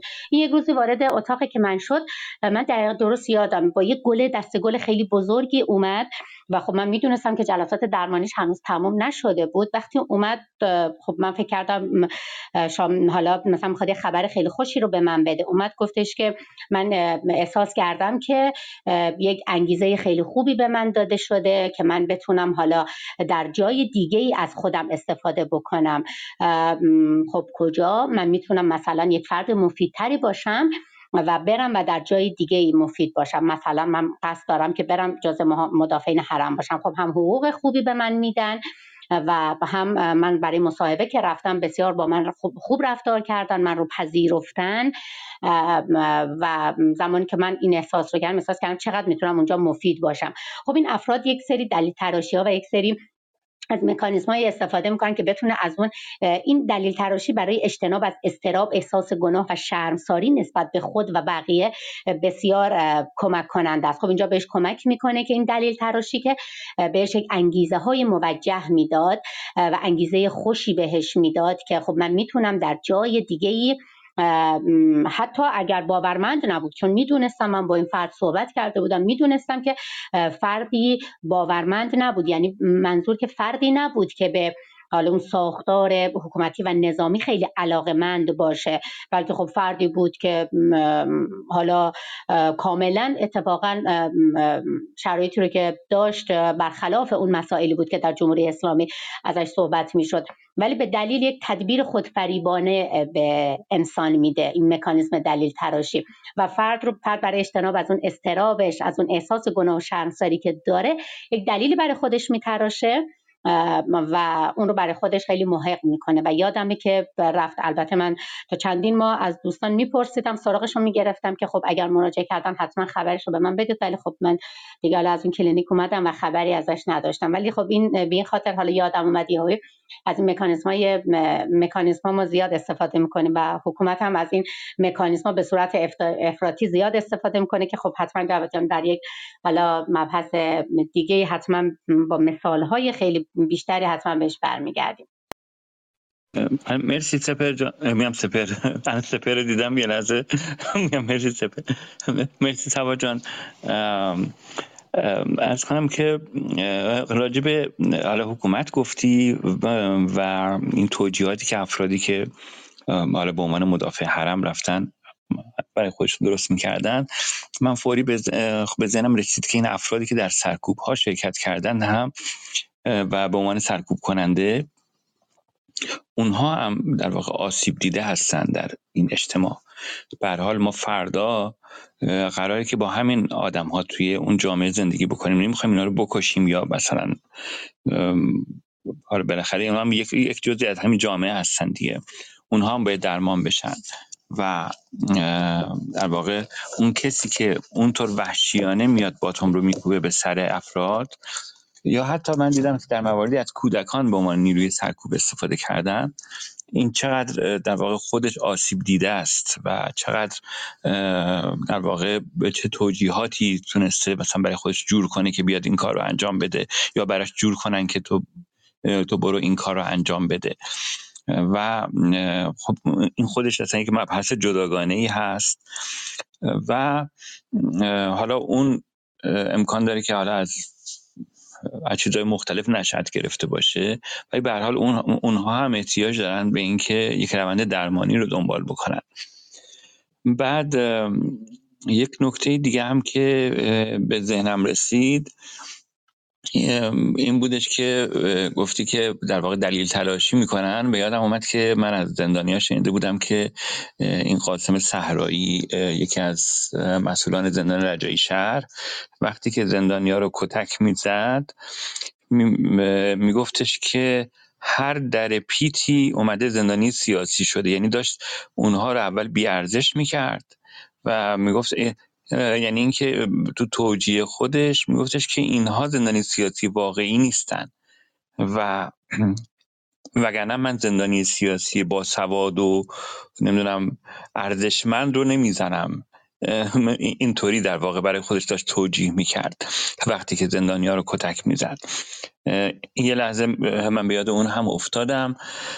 بعد الان بین دوستان من کامبیز رو میبینم و با سپر هر دو تجربه داشتن که اخیراً بازداشت شده بودن. خب کامبیز قبلا هم چند بار بازداشت شده بود و کامبیز یه پسر نوجوان داره، دبیرستانی داره که فکر کنم پسرش هم یک بار بازداشت یا یه شب یا یه چند ساعت بازداشت شده بود. اگر دوست داشتید کامبیز و سپر، اگر دوست داشتید شما هم میتونید بیایید بالا و ما نیم ساعت دیگه فکر کنم وقت داریم و این جلسه فقط داریم بحث رو به صورت تیتروار راجبش صحبت میکنیم. در جلسات بعدی به طور مشخص راجب ابعاد مختلف در واقع فشارهای روانی که افراد متحمل شدن، اقشار مختلف، کودکان یک سمت، نوجوانان، بزرگسالان، سالمندان و افرادی که زندانی شدن، افرادی که اعضای خانواده‌شون زندانی شدن، به خصوص کودکان، و افرادی که اعضای خانواده‌شون کشته شدن یا مجروح شدن، چشمشون رو از دست دادن. اون فردی که چشمش رو از دست داده، خب اون افراد الان خیلی تحت فشار هستن از نظر روانی و احساسهای مختلفی رو در روزهای مختلف حالا شیر میکنن تو اینستاگرامشون. بعضیاشون از بین حالا شاید به روایتی 600 تا به روایتی 1200 نفری که چشمشون ساچمه خورده، فقط 30-40 نفر هستن که الان ما میشناسیم میان صحبت میکنن. خب خیلیاشون هنوز نیومدن ابراز نکردن که این اتفاق براشون افتاده و حالا مجروحان دیگر حالا به جای دیگه بدنشون برای ساچمه خورده آسیب دیدن. خب به اینها خواهیم پرداخت و مخصوصا به دوران بازجویی، دوران بعد از بازجویی توی زندان چه تأثیراتی داره. الان سبا داشت میگفتش که یک نفر که خب تحت یک فشاری قرار گرفته، از خودش اختیاری اون وقت نداشته، حالا چه رئیسش باشه، چه زندانبان باشه، چه بازجو باشه، بعدش میره به یک جای به یک جایی که به افراد براش امن هستن سر اونها خالی میکنه اون خشمش رو. خب ما مواردی رو دیدیم از زندانی ها که فکر کنم یکی از معروفترینشون که حالا تو رسانه هم اومده گفته شده و مثلا آقای جیسون رضاییان بوده که مثلا از ایران که به ایشون مبادله شد رفتش آمریکا یا حالا پولی دادن ایشون آزاد شد، همسرش بعد از مدتی همسرش ازش شکایت کرد به خاطر رفتار خشنش، گفت این آدم تغییر کرده، این دیگه اون آدم سابق نیست. و در ایران هم ما موارد بسیاری رو خب شنیدیم که در واقع تو زندگی خصوصی افراد تأثیر گذاشته این قضیه بازداشت شدن و آزاد شدن. خب در این برنامه همونطور که گفتم ما فقط تیتروار هم راجع به احساسات مختلفی که افراد دارن و از خودشون بروز میدن و خاستگاه اون احساسات، اون رفتاری که در واقع حالا اسمش رو میذاریم مکانیزم دفاعی، از کجا صحبت کردیم تا حدی خیلی خلاصه در جلسات بعدی خب یک مقدار مشخص‌تر راجع به هر کدوم از این موارد صحبت خواهیم کرد و در واقع این جلسه رو گذاشتیم برای اینکه تیتر جلسات بعدی دستمون بیاد و بعدش بیایم در واقع از افرادی دعوت کنیم که بیان هم به عنوان کارشناس یا به افرادی که تجربه داشتن در این زمینه اگر خواستن شیر بکنن تجربهشون رو، اگر خب بیان صحبت بکنن یا اینکه جایشون بدیم به افراد روانشناس. سپر جان چون از اول بحث نبودی من این صحبت ها رو گفتم، از شما بشنویم. میکروفونت بسته است. درود بر شما. بله من مایکم باز نمیشد، عذرخواهی میکنم. درود بر شما، درود بر تمام عزیزان، سروش کامبیز عزیز، خانم دکتر سوا و خودت و همه دوستان. حقیقتش خیلی موضوع مهمیه این، یعنی من توی همین چند روز اخیر به این فکر بودم که بتونم یک ویدیویی ضبط بکنم و بگم که خب این دوره 401 میشه گفت یه دوره‌ای بودش که حتی اگر بچه‌هایی که زندانی سیاسی هم بودن در قبل این دوره رو اگر خودشون دیدن، یک دوره‌ای بودش که سیل بچه‌های معترضی بودش که به زندان‌ها یا به این درگاه‌هایی که برای بازداشت دارن ریخته شد و من خواستم این ویدیوی بگیرم. هیچ مشکلی هم نداره این ویدیو، یعنی این که بگیم برات بد میشه این ویدیو رو بگیری یا اینها، که یه خورده هوای این بچه‌های زندانی سیاسی رو داشته باشیم. حالا یک سری هاشون رسانه‌ای میشن اما یک سری هاشون خیلی رسانه‌ای نمیشن، صداشون هیچ جا نیستش و هر کس میتونه به نوبه خودش. من دارم میبینم خب دوستانی که از زندان میان اگر یک مقداری حالا کارکشته تر باشن، یک مقداری آگاه تر باشن، با هم دیگه کافه جای قرار میذارن. این قراره به اندازه، حالا من معذرت میخوام از خانم دکتر آلاله، ولی این قراره از چند تا مراجعه کردن به پزشک براشون برای روحیه‌شون بهتر هستش. یعنی وقتی که ورود میکنی شما برمیگردی از زندان میای توی جامعه، یه حالت شکننده میگیری به خودت، یه حالتی که خب شرایطی که اونجا داره، چراغی که اونجا هست شبانه روز 24 ساعت روشن هست، شرایط فیزیکی که اونجا داری، شرایط روحی روانی که اونجا داری، همه اینها با هم دیگه دست به دست هم میده و اون روحیه رو تخریب میکنه. من متعجب هستم از کسانی که در زمان قبل زندانی سیاسی بودن و دم به دم سیستم دادن. به نظرم باید اینها گفته بشه، باید اینها بیاد بازخورد داشته باشه، باز بشه، این زخم چرکینی که هستش بیان بشه.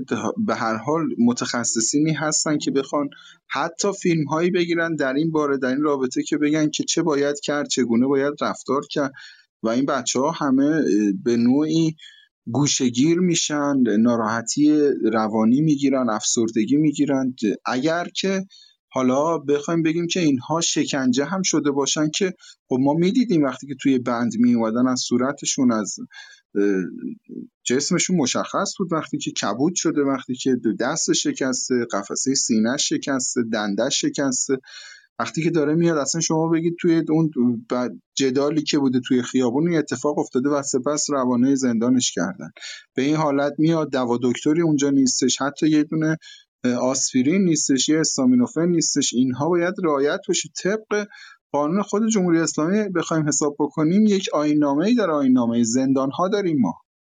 وقتی که آیین‌نامه زندان‌ها هستش برای خوراک، پوشاک، همون پتوهایی که بچه‌ها میدن، میگن 2 ماه یه بار باید، 1 ماه یه بار باید شسته بشه، هیچ کدام اینها این سری انجام نشد و نمیشه و مرخص کردن خیلی بچه‌ها رو با این بحث عفو که به وجود اومده بود. اما برگردم به اصل مطلب که شما اینجا اشاره داشتیم بهش، حالا بحث روان بچه‌ها هستش. الان مثال خود من، مثلا من میتونم 10 تا 15 تا دوستانی که باهاشون آشناتر بودم و هفته 1 بار 2 هفته 1 بار وقتی تماس میگیریم باهاشون، اصلا از این رو به اون رو میشن. یعنی یک گل از گلشون میشکفه، اینطوری بگیم. میگم از این طرف من آدمی هستم که واضح هستم و اصلا مشکلی ندارم با اینکه بخوام چیزی رو مطرح بکنم یا طیف خاصی رو بگیرم یا این چیزهایی که به وجود میاد یا یه رادیکالیسم برخورد بکنم. خیر، بحث انسان هستش. حتی ما توی همون بند کسانی رو داشتیم که اصلاح طلب بودن، این کسی رو ما داشتیم که اصولگرا بودش و توی زندان بودش. اما از باب انسانیت مثلا به این فرد میرسیدیم، این بحث ها رو بین خودمون نداشتیم که بخوایم حالا بحثایی که بیرون هست رو مطرح میکنیم. ولی وقتی که میایم بیرون با یک دنیای شکننده‌ای مواجه میشیم که حالا خارج از این بحثی که توی پلتفرم‌ها هستش، هر ثانیه و هر لحظه که توی این پلتفرم‌ها نیستیم، میایم برخوردها رو میبینیم، همین که اصلا خیابون رو دوباره میبینیم و الان با این فضای متشنجی که وجود داره، اینها همه آزار میده این بچه‌ها رو. باور بفرمایید 1 ثانیه‌اش، 1 روزش اونجا 1 سال تموم میشه برای ما. و من متعجب هستم از دوستانی که در قبل بودن و اینها رو نیومدن کامل واضح مطرح بکنن، فقط شدن یک بولدی از یک زندانی سیاسی و اون نهله سیاسی خودشون رو گرفتن رفتن جلو. پس انسانیت کجا؟ رفتار اجتماعی کجا؟ جامعه کجا؟ این فرد میخواد توی جامعه زندگی بکنه. من به نوبه خودم دارم این کار رو انجام میدم، سعی میکنم و خیلی الان خوشحال شدم و خودت هم متوجه شدی الان جواد جان، خودم دست بلند کردم که بیام بالا. با تمام شرایطی که هست شاید حالا برای ما مشکلی به وجود، ولی فکر نمی‌کنم این اصلا مشکلی باشه. مشکلی نیستش، علاوه هیچ کس مشکلی نیستش. کسی که یک مقداری انسانیت، شرافت و اینها رو در نظر بگیره، چه ایرادی داره این که ما بخوایم دست به دست هم بدیم و کمک هم دیگه بکنیم. فارغ از این که بچه‌هایی که داخل زندان میان بیرون بسیار به شدت به مشکلات مالی میخورن، یعنی حساب اینها بسته میشه، اون کاری که داشتن خیلی ها از دست میدن، اون حالت سابق رو ندارن، حالا خیلی ها چک های برگشتی و یک زندگی روزمرهشون از دست دادن، یهو وارد یک حباب جدید میشن، از اون حباب تاریکی که بودن میان توی حباب. و این که اگر بتونیم، حالا الان خانم دکتر اینجا هستن، اگر بتونیم ما به این صورت پیش بریم، من الان ایشون رو هم اینجا فالو کردم هم در اینستاگرام فالو کردم، اصلا بتونم با ایشون، با شما، با دیگر دوستانی که اهل این باشن که ما بتونیم این فضا رو هماهنگ بکنیم که بتونیم یک سری مشورت‌ها به هم بدیم که چه باید کرد. به هر حال این جماعت کمی نیست و جماعتی هستش که فریاد حق سر داده، کار زشتی نکرده. این کار رو الان بچه‌هایی که حتی به قولی اصلاح طلب هم هستن دارن انجام میدن. به قولی خودشون، مگر دولت قبلی آقای روحانی نبود آخوندهایی از قم می اومدن تا تهران برای هزینه دلار؟ این هم همون هستش، ولی الان یه لیبل میزنن روش، یا اسم برانداز میذارن روش یا اسمهای دیگه میذارن روش. فارغ از همه اینها انسان هستن، برای همین کشور هستن و احساس دارن. افرادی هستن که بی تفاوت نیستن نسبت به جامعه که دارن توش زندگی میکنن. و من از شما دست یاری طلب میکنم، کمک کنید به مایی که شاید ما چیزی رو نمیدونیم و قطعا هستش که اینطور هستش که ما شاید ندونیم واقعا. نمیدونیم باید چه بکنیم، کمکمون بکنید، بهمون بگید. و این چیزی هستش که اصلا ربطی به حکومت هم حتی نداره. کلا برای فردی که این اتفاق براش میفته لازمه هستش که بهش کمک بکنیم و رفتار اجتماعی روانش رو روان پریش نشه کافی هستش. بتونیم به یک حداقلی برسونیم که بتونه این راه بره، بتونه رانندگی بکنه، بتونه دوباره برگرده به جامعه و توی اون حباب خودش نباشه. در مورد این بحثی که از زندانبان‌ها گفتی، بله، وقتی که ورود میکنی توی زندان مثلا میگن شما خونگی هستی، شما خونگی بودین، یه جوری مثلا یه جوری یا مثلا خب بعضی بچه‌ها رفتاری دارن، مثلا به طرف مثلا میگفت مثلا داداش من این کارو میتونم بکنم، میگم من داداش تو نیستم. خب این جمله مونده توی ذهن من، جمله مهمیه. وقتی میگفت من داداش تو نیستم، از همونجا داره طرد شدن این فرد رو کلید میزنه. از همونجا داره میگه که این فرد منکرش میشه، نمیخواد که باشه، همراه باشه باهاش. تو داداش من نیستی، تو برای این مملکت نیستی، تو مال این مملکت، من مال این مملکت نیستم. و این چیزایی هستش که آزار میده، اذیت میکنه، زد و خوردهایی هستش که بله انجام میدن، برای یک عده انجام نمیدن، برای یک عده انجام میدن که اینها رو تخریب شخصیتی بکنن و چیزهای دیگه. امیدوارم که بتونیم به اون مقام انسانیتی که باید برسیم، به اون حالتی که باید داشته باشیم در اصل به اون برسیم. اگر از من کمکی برمیاد بابت اینکه حالا اطلاعاتی که در اونجا بوده رو بهتون برسونم، حتما این کار رو میکنم و در خدمتتون هستم. ارادتمند، مخلص. خیلی ممنونم. بله بفرمایید. مرسی جواد جان. سپهر عزیز، من یک تیم تخصصی دارم که چندین روانشناس کودک، نوجوان و جوانان در اون تیم دارن کار میکنن. بسیار تیم حرفه‌ای هست که اگر که خب موردی رو در رابطه با کودکانی و یا خانواده‌ای میشناسی که کودکانشون و یا روابطشون دچار مسئله شده، حالا هم میتونی شماره تلفن من رو از جواد بگیری و یا هم که در این اینستاگرام به من پیام بدی و من و اونها رو یا به من ارجاع بدی که من بتونم به تیم معرفی بکنم و بتونن از این خدمات استفاده بکنن. این موردی بود که من خواستم اینجا بهت بگم. از آشنایی باهاتم خوشحال هستم و مرسی از صحبتات. خب همونطور که خب سپهر گفت، به هر حال در زندان احساسات مختلفی برای افراد ایجاد میشه و این برنامه ما هر سه شنبه برقرار خواهد بود درباره ابعاد روانشناسی این انقلاب، یا اصلا بگیم راجع به آسیب هایی که افراد مختلف در جریان اعتراضات یا حتی این 44 سال گذشته دیدند و چطور افراد بتونن توانمندتر بشن که از خودشون محافظت بکنن در برابر این آسیب ها.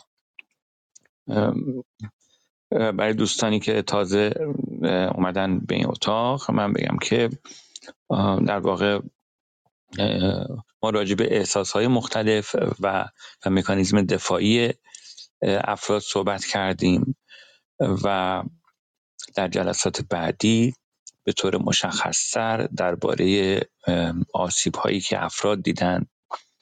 حالا در زندان خودش یک طیف وسیع از آسیب‌ها هست. اون احساس تنها موندن، احساس این که در واقع بیرون به یادت نیستن، به حرف یا اون چیزی که بازجو بهش به فرد القا میکنه،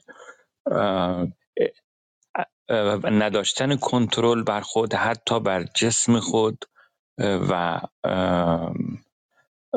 تعرض به جسم افراد و کنترل حتی دستشویی رفتن افراد. همه اینا چه تأثیری داره روی اون فرد؟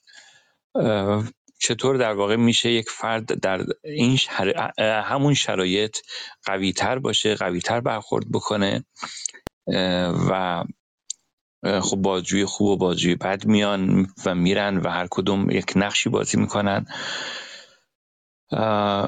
در واقع من با چند تا از وکلا صحبت میکردم.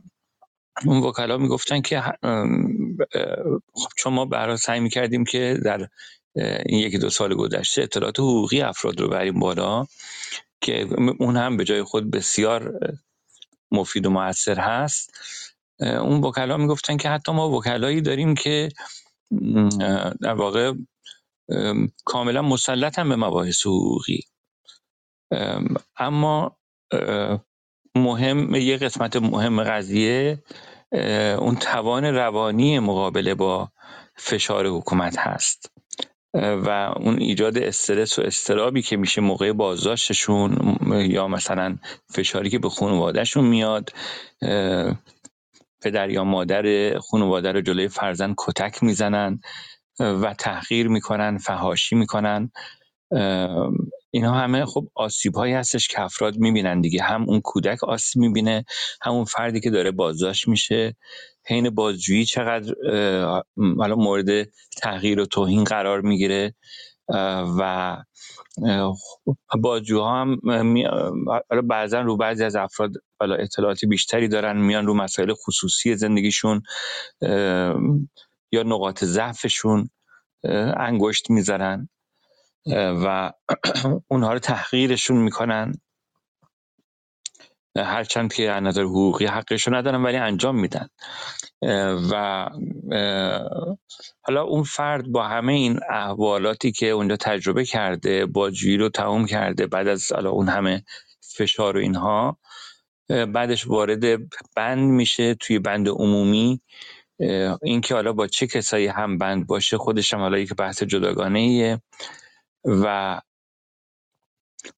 خب اونجا محرومیت هایی که میکشه، فشارهایی که به اون فرد میاد در ارتباط با خانواده‌اش، تهدیدهایی که میشه، اون ترسایی که تجربه میکنه و حال بیپولی و اینها، و بعد آزاد شدن، مواردی که برای یک فرد آزاد شده پیش میاد که در واقع خانواده و اطرافیان باید رو چه چیزایی توجه داشته باشن در مورد تغییرات خلقی اون فرد، چه تغییرات خلقی مهم هستند که باید بهش توجه داشت. راجع به اینها در جلسات بعدی بیشتر صحبت خواهیم کرد. الان من فقط راجع به زندانیا گفتم، همین موارد رو در مورد خانواده‌های کشته شده ها و اینها میتونیم صحبت کنیم. حتی افرادی که فقط خبرها رو دنبال کردند، در خارج از ایران بودند. من طیف وسیع از افراد رو دیدم که وارد این عرصه شدن، قبلا اصلا موضوع اصلیشون نبود ولی الان دارن شب و روز دنبال میکنن مسائل سیاسی و اجتماعی ایران رو. اونها چقدر بالا پایین میشن با هر خبری و مثلا صبح که خبر میرسه که مثلا فلان زندانی رو اعدام کردن یا فلان خانواده باشه این برخورد شده، اونها چقدر بالا پایین میشن. اینها هم میتونه در واقع اینجا صحبت بشه راجع بهش و همینطور بحث آسیبی که این حمله تروریستی، حمله شیمیایی به مدارس داشته روی روح روان دانش آموزان، رو خانواده هاشون، رو اعتماد عمومی به سازمان ها و نهادهای اجتماعی. اینها هر کدوم در واقع بحث‌های جداگانه‌ای میطلبه و خب راجع به اینها صحبت خواهیم کرد. همونطور که صبا جان گفتند، عده‌ای از مشاوران این آمادگی رو دارند که به افراد آسیب دیده در این جریانات مشاوره رایگان بدن. من خودم چند نفر رو معرفی کردم، چند نفر که در واقع خیلی ابراز میکردن که در معرض خودکشی هستن و الان خب برخی از دوستان دارن باشون صحبت میکنن و جلساتی رو گذاشتن، ولی خب عده این افراد زیاده و ما شاید نشناسیم، شاید نتونیم اونا رو پیدا کنیم. باید به هم دیگه کمک کنیم و به جامعهمون کمک کنیم، به مردم کمک کنیم، در این زمینه بتونیم قوی تر باشیم. یاد بگیریم که با یک فردی که از زندان آزاد شده چگونه حرف بزنیم، با یک دانش آموزی که آسیب دیده چطوری حرف بزنیم، با یک کسی که بهش تجاوز شده چی باید بگیم، چی نباید بگیم. یک کودکی که باباش کشته شده، به اون کودک چی بگیم، چه رفتاری داشته باشیم با اون کودک، با چه زبانی حرف بزنیم.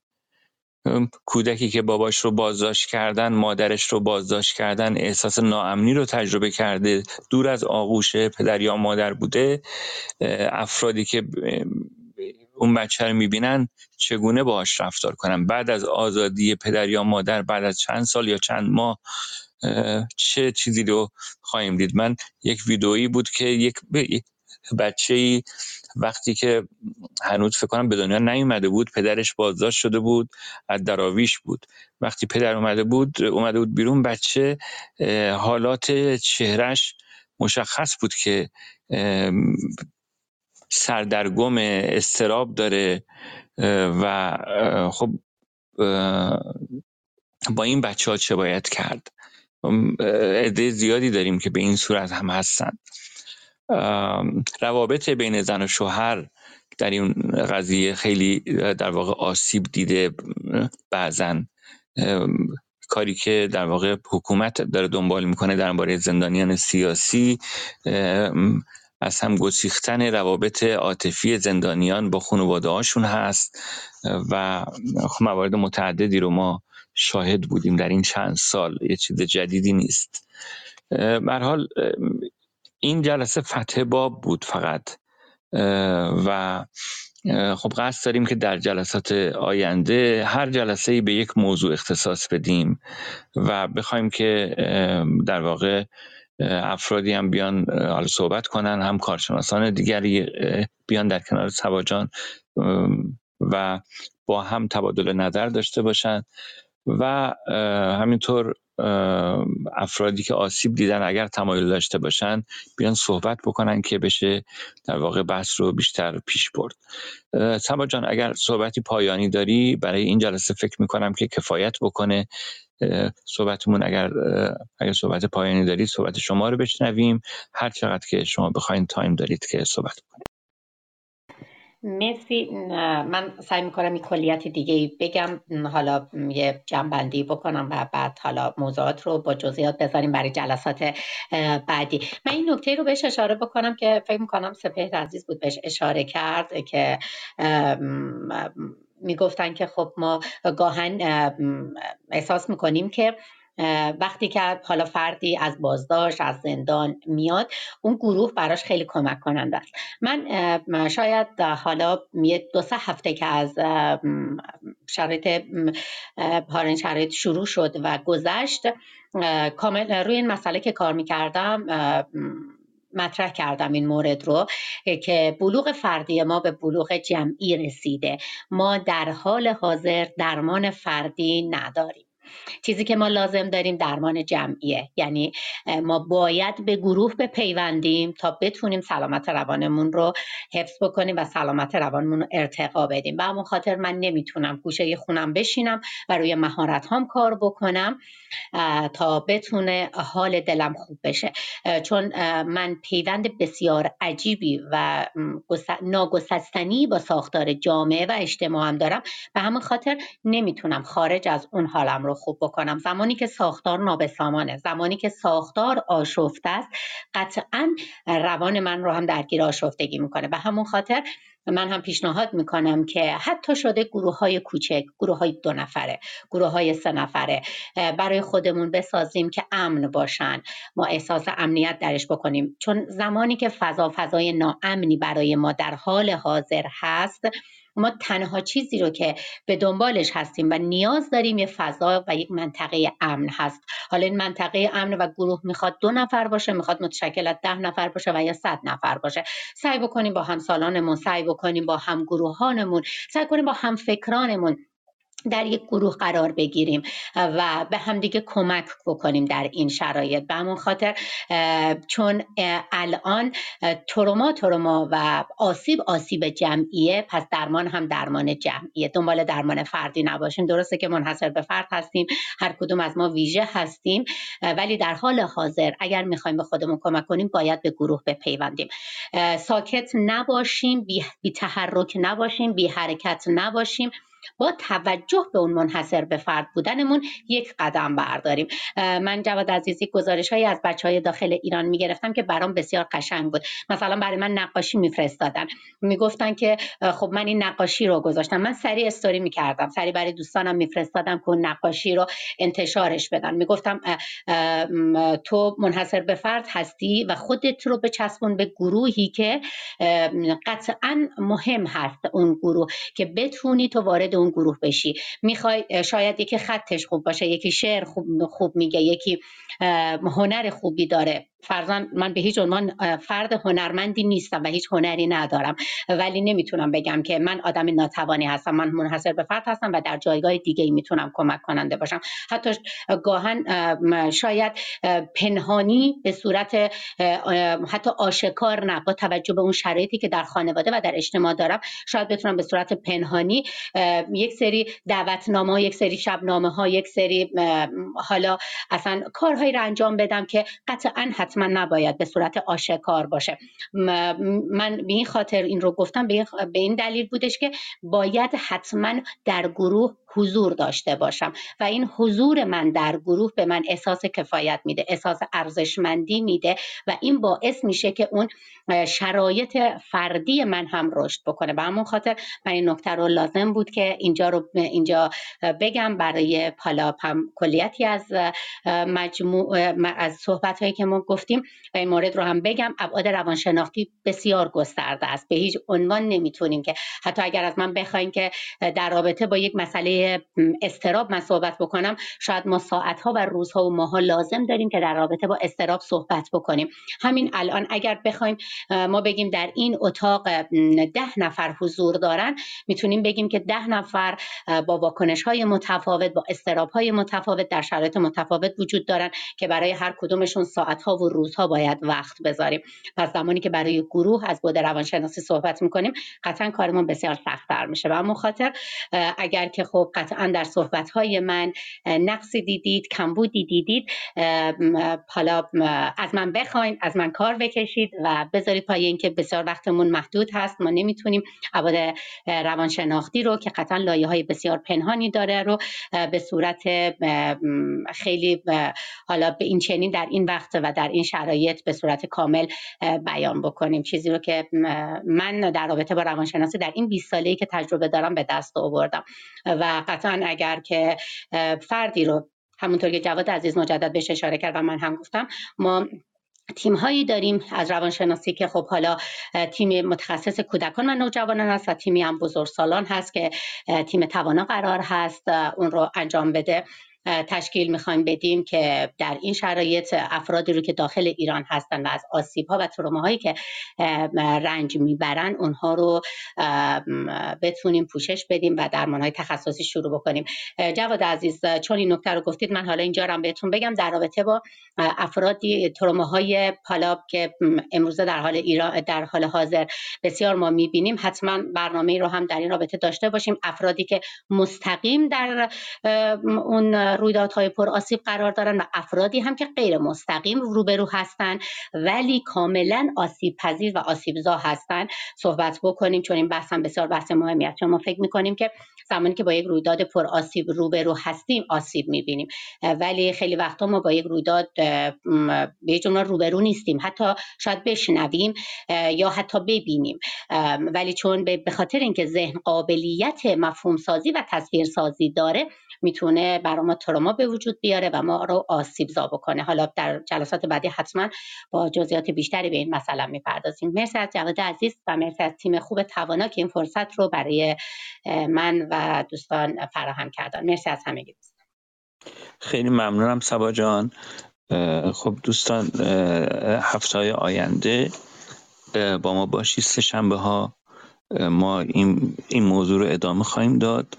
امروز فقط گشایش بحث بود و یک مقداری به طور خلاصه در مورد ابعاد این موضوع صحبت کردیم که چقدر الان میبینیم که شاخه‌های متعددی رو در بر میگیره و چقدر میشه در موردشون صحبت کرد و خود سعی میکنیم که در جلسات آینده به صورت موضوعی به طور مشخص در مورد یک موضوع خاص بیایم صحبت بکنیم و دعوت میکنیم که با ما همراه باشید. کسانی که این برنامه رو از اول نبودیدم، این برنامه ضبط شده، میتونید گوش بدید و در جلسات آینده بتونیم به طور مؤثرتر کمکی بکنیم به جامعهمون. ما فرم هایی رو در شبکه‌های اجتماعیمون منتشر خواهیم کرد برای جمع‌آوری اطلاعات افرادی که احتیاج به مشاوره دارن، افرادی که در این اعتراضات آسیب دیدن، حالا یا به صورت مستقیم یا غیر مستقیم خودشون زندانی بودن، اعضای خانوادهشون زندانی شدند، و یا اینکه اعضای خانواده کشته شده ها، آسیب دیده ها، کسایی که چشمشون رو از دست دادن یا حالا به نحو دیگری مجروح شدند، کسایی که حالا مدت کوتاه یا طولانی بازداشت بودن، مورد تعرض واقع شدند. اینها افرادی هستند که به هر حال به طور مشخص این برنامه برای اونهاست، ولی خب همونطور که گفتیم افراد دیگه هم که به طور مستقیم در این جریانات آسیب ندیدند، به طور غیر مستقیم خب آسیب دیدند با همین دنبال کردن اخبار و دیدن تصاویر و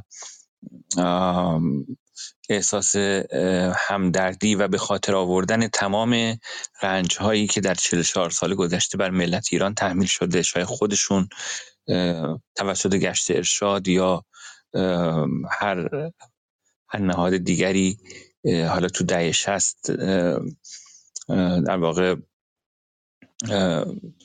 گشت سارالله بوده. من حالا میگم بعدن آسیب دیده باشن، اون افراد هم براشون خیلی چیزها دوباره اومده رو و اون احساسات رو دوباره تجربه میکنن. چطور میشه در طی بازجویی ها قوی تر بود، چطور میشه بعد از بازجویی، بعد از آزاد شدن به زندگی برگشت و با کودکان چطور صحبت کنیم. همه این موارد در جلسات آینده موضوع به موضوع صحبت خواهد شد. من فقط این رو بگم که در همین هفته‌های اخیر من یک سلسله پیام صوتی، تعداد زیادی پیام صوتی از یک خانمی دریافت کردم که حالت درد دل داشت و داشت بیان میکرد که چقدر در واقع از صحبت ایشون من به ذهنم رسید که ما چقدر افرادی داریم که آسیب دیدن و جامعه اونها رو نفهمیده، درک نکرده، یا اینکه انگار که یک روال عادی جامعه شد، در حالی که اونها هم آسیب دیده همین جمهوری اسلامی هستند. اگر جمهوری اسلامی نبود اون آسیب شاید به اون افراد وارد نمیشد. خانمی بود که میگفت در نوجوانی با یک جوونی دوست بوده و رابطهشون قطع شده بوده، در دهه 60 بودن و یک روز همدیگر رو در خیابون دیدن. اون روز اتفاقی با هم مسیری رو تصمیم گرفتن که با هم پیاده برن و بازداشت شدند و اون بازداشت منجر به عقد اجباریشون شد و بعد از ازدواج تازه متوجه شده بودن که اون فرد خانواده‌اش به طور در واقع خاصی مشکل، در واقع پدر اون فرد مشکل اسکیزوفرنی داشت و خود اون فرد هم همینطور، و چقدر این توی زندگیشون تأثیر داشت.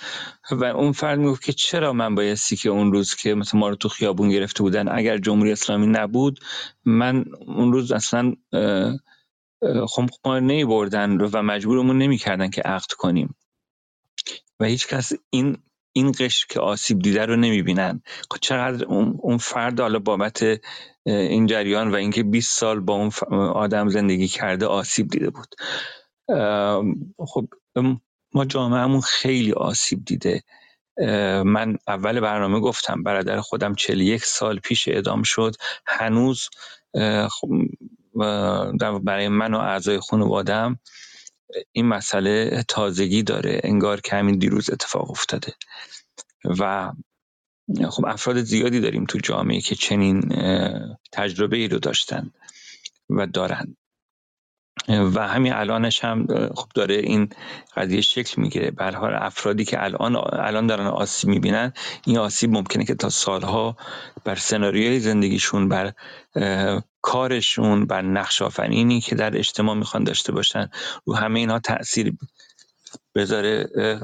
و چقدر خوبه که الان بتونیم کمکی بکنیم و افراد، خب اون موقع شاید ما بچه بودیم به این موضوع زیاد توجه نمیشد، ولی الان شاید بشه افراد رو با مشاوره درست و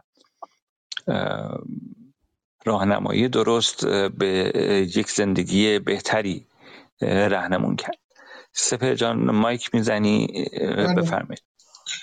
ببخشید من رو حالا متوجه شدم که انتهای روم هستش، اما به شدت این روم الان جمعیتش شاید کم باشه، به شدت لازم هستش که برد بشه. من سروش عزیز رو اینجا میبینم و میخواستم از شما درخواست بکنم اگر امکان داره با همکاری کسانی که از این پلتفرم کلاب هاست تا اینستاگرام تا اسپیس های توییتر، ما باید در این زمینه صحبت بکنیم. ببینید اگر بخوایم شخصیش رو بگیم، خود من هنوز از شبی که اومدم چراغ رو خاموش نکردم که بخوابم.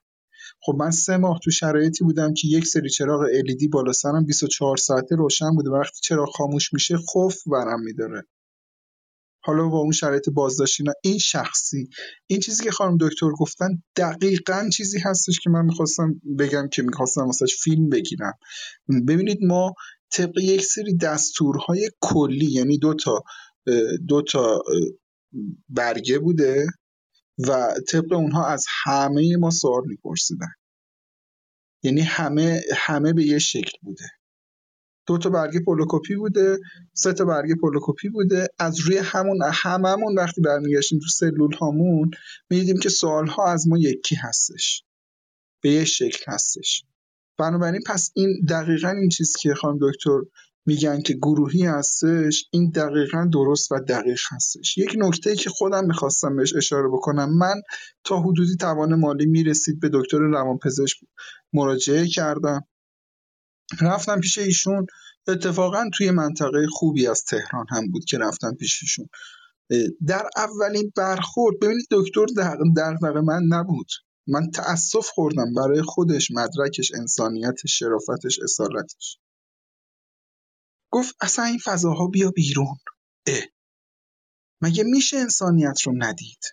ما با این بچه‌های طرف هستیم که بی تفاوت نبودن نسبت به محیط اطرافشون. مگه میشه روزمرگی رو گذرون با آشپزی کن، این کارو بکن، اون کارو بکن، گردش کن؟ مگه میشه تو دلار 60,000 تومان راحت گردش کرد؟ خانم دکتری که هنوز به من نرسیده چطور میتونه من رو مداوا بکنه؟ و فقط فکر اون ویزیت مطبش هستش که حالا 400,000 تومان 500,000 تومان بخواد جلسه‌ای بگیره. من این رو داشتم، یک جلسه رفتم و متوجه شدم که ایشون این کار نیستش. بچه‌های دیگه فکر میکنن که اون تو بهشت هستش و کاش اون 300-400,000 تومان رو داشتن، پرداخت میکردن، میرفتن پیش این خانم یا آقا، فرق نمیکنه. دکتر، اون کسی که دغدغه‌مند نیست رو باید رادیکال کنیم. و من برای همین ابتدای سخنم همینو خواهش کردم. الان سروش عزیز مثل برادر بزرگتر من میمونه اینجا هستش. کسانی که اینجا در این پلتفرم و پلتفرم های دیگه، مجموعه توانایی که هستش، اسپیس های توییتری که برگزار میکنید، این الان واقعا نبض جامعه ما در دست این بچه ها بوده، دختر و پسرش، و نیاز هستش. و به شدت به همین شکلی که خیلی خوشحالم از این موضوع که جواد عزیز خودت میدونی. ببینید بچه ها وقتی که میان بیرون به هر حال رابطه هایی داشتن، دوست هایی داشتن، دوست به هر نحوی که با همدیگه دوست بودن، چه اجتماعی چه عاشق و معشوق همدیگه بودن. ضرر روحی که دو طرف خوردن، جسمی که دو طرف خوردن، اینها همه شامل این حالت میشه. من خودم دوستی که داشتم الان از روزی که اومدم 1 هفته با من بود، دیگه نبود. و تو اون 1 هفته من گفتش وقتی که تو این 3 ماه نبودی سپهر، من 9 کیلو لاغر شدم، موهام سفید شده و بعد خودم برم دکتر. من خودم در عرض 13 روز نزدیک به 17 کیلو لاغر شده بودم توی اون فضایی که بازداشت بودم. حالا اینها رو میگیم شخصی هستش، اما همه اشخاص به همین شکل هستن، پس میشه به جمعی پرداخت و رفت جلو. و تنها چیزی که مهم هستش همه موضوعاتی که شما گفتید رو باید در نظر بگیریم و این که این رو برد بکنیم، با هم یک تعاملی داشته باشیم با کسانی که میگم حالا اینجا اسمش هستش که کلابدار هستن، در فضاهای دیگه این رو مطرح بکنیم، بشه وایرال شبکه ها که ما این بچه ها رو دوباره داشته باشیم برای زندگی کردنشون. اصلا کاری به خیزششون و اینها نداریم، برای زندگی کردن دوبارهشون که اینا برگردن، که اگر اینها برنگردن به اجتماع یک جامعه اسفناکی تشکیل داده میشه. یک موضوع دیگه‌ای که میخواستم بگم، این هم برای یک طیفی هستش که این کار رو شاید شکننده تر از ما باشن انجام بدن. دوستی بودش داخل هواخوری، من هر وقت میرفتم میدیدم حالا زندانی ها معمولا سیگار میکشن. حالا سیگاری که توی زندان‌های ایران هستش وینستون و بهمن بودش، مبلغ‌هاش 15,000 تومان و مثلا 22,000 تومان بودش. اصلا واحد پولی زندان سیگار هستش. مثلا شما یه چیزی رو می‌خوای تهیه بکنی 2 تا بهمن میدی، مثلا اون رو تهیه می‌کنی، چون پول نقد نداری اونجا، یه کارت دارید اونجا. حالا اینا شرایط جالبی هستش که تو زندان هستش، من خودم هم نمیدونستم، بهش حالا رسیدم. من رفتم توی هواخوری دیدم یک دوستی اونجا نشسته، بعد خیلی هم پکر هستش، خیلی بچه جوان، وارسته، تمیز، مرتب. رفتم باهاش صحبت کردم، دیدم که ایشون رضا فتحی هستش، ترم 1 کارشناسی ارشد ریاضی محض. یعنی میتونه این مریم میرزاخانی بعدی ما باشه. 3 بار خودکشی کرد توی بند ما، مثل چشمم ازش محافظت میکردم. وقتی که میخواستم بندش رو عوض بکنم به رئیس زندان تهران بزرگ گفتم جناب رئیس اینو اجازه بدید پیش ما باشه، چون من تو تیم وکیل بند بودم میتونستم درخواستی داشته باشم. 2 هفته به خاطر حرف من نگرش داشتن، هفته سوم لجبازی کردم و رضا رو جابجا کردم، رفت در بند 5 و خودکشی کرد. باز حالا من فکر میکنم که الان زنده هستش چون اتفاقی براش نیفتاد، اما میدونم هر جایی که هستش شرایط به شدت اسفناک و بدی داره رضا. اگر ما این کار گروهی رو انجام بدیم، من الان با رضا نمیتونم ارتباط داشته باشم، اما میدونم اگر وایرال بشه رضا اون ویدیو ما، اون پیام های ما رو میگیره که همه با هم صحبت میکنیم و میخوایم که دوباره برگردیم به جامعه. پس این به شدت مؤثر هستش و کارساز. متشکرم از شما جواد. مرسی سپر جان. این موضوع خودکشی در زندان و بعد از زندان که گفتی، این یکی از موضوعات بسیار مهمه. خیلی از موارد خودکشی مثل همین رضا فتحی خبری نشدن، یا اصلا حالا باید صحبت کنیم راجع به این که آیا اصلا خبری بشن یا نشن و چطوری خبری بشن، چطور در مورد موارد خودکشی اصلا باید خبررسانی کرد. این رو هم بعدها ما در جلسات خواهیم گفت. از سبا و بقیه دوستان میخوایم که در مورد این قضیه راهنمایی کنند که اصلا مواردی که افراد خودکشی میکنن، ما مواردی رو داشتیم که مثلا مجید مرادی بود در فرانسه، یا جوانی که در مقابل مسجدی خودسوزی کرد و در داخل زندان هم در بند زنان من میدونم که موارد خودکشی بسیار زیاد بود.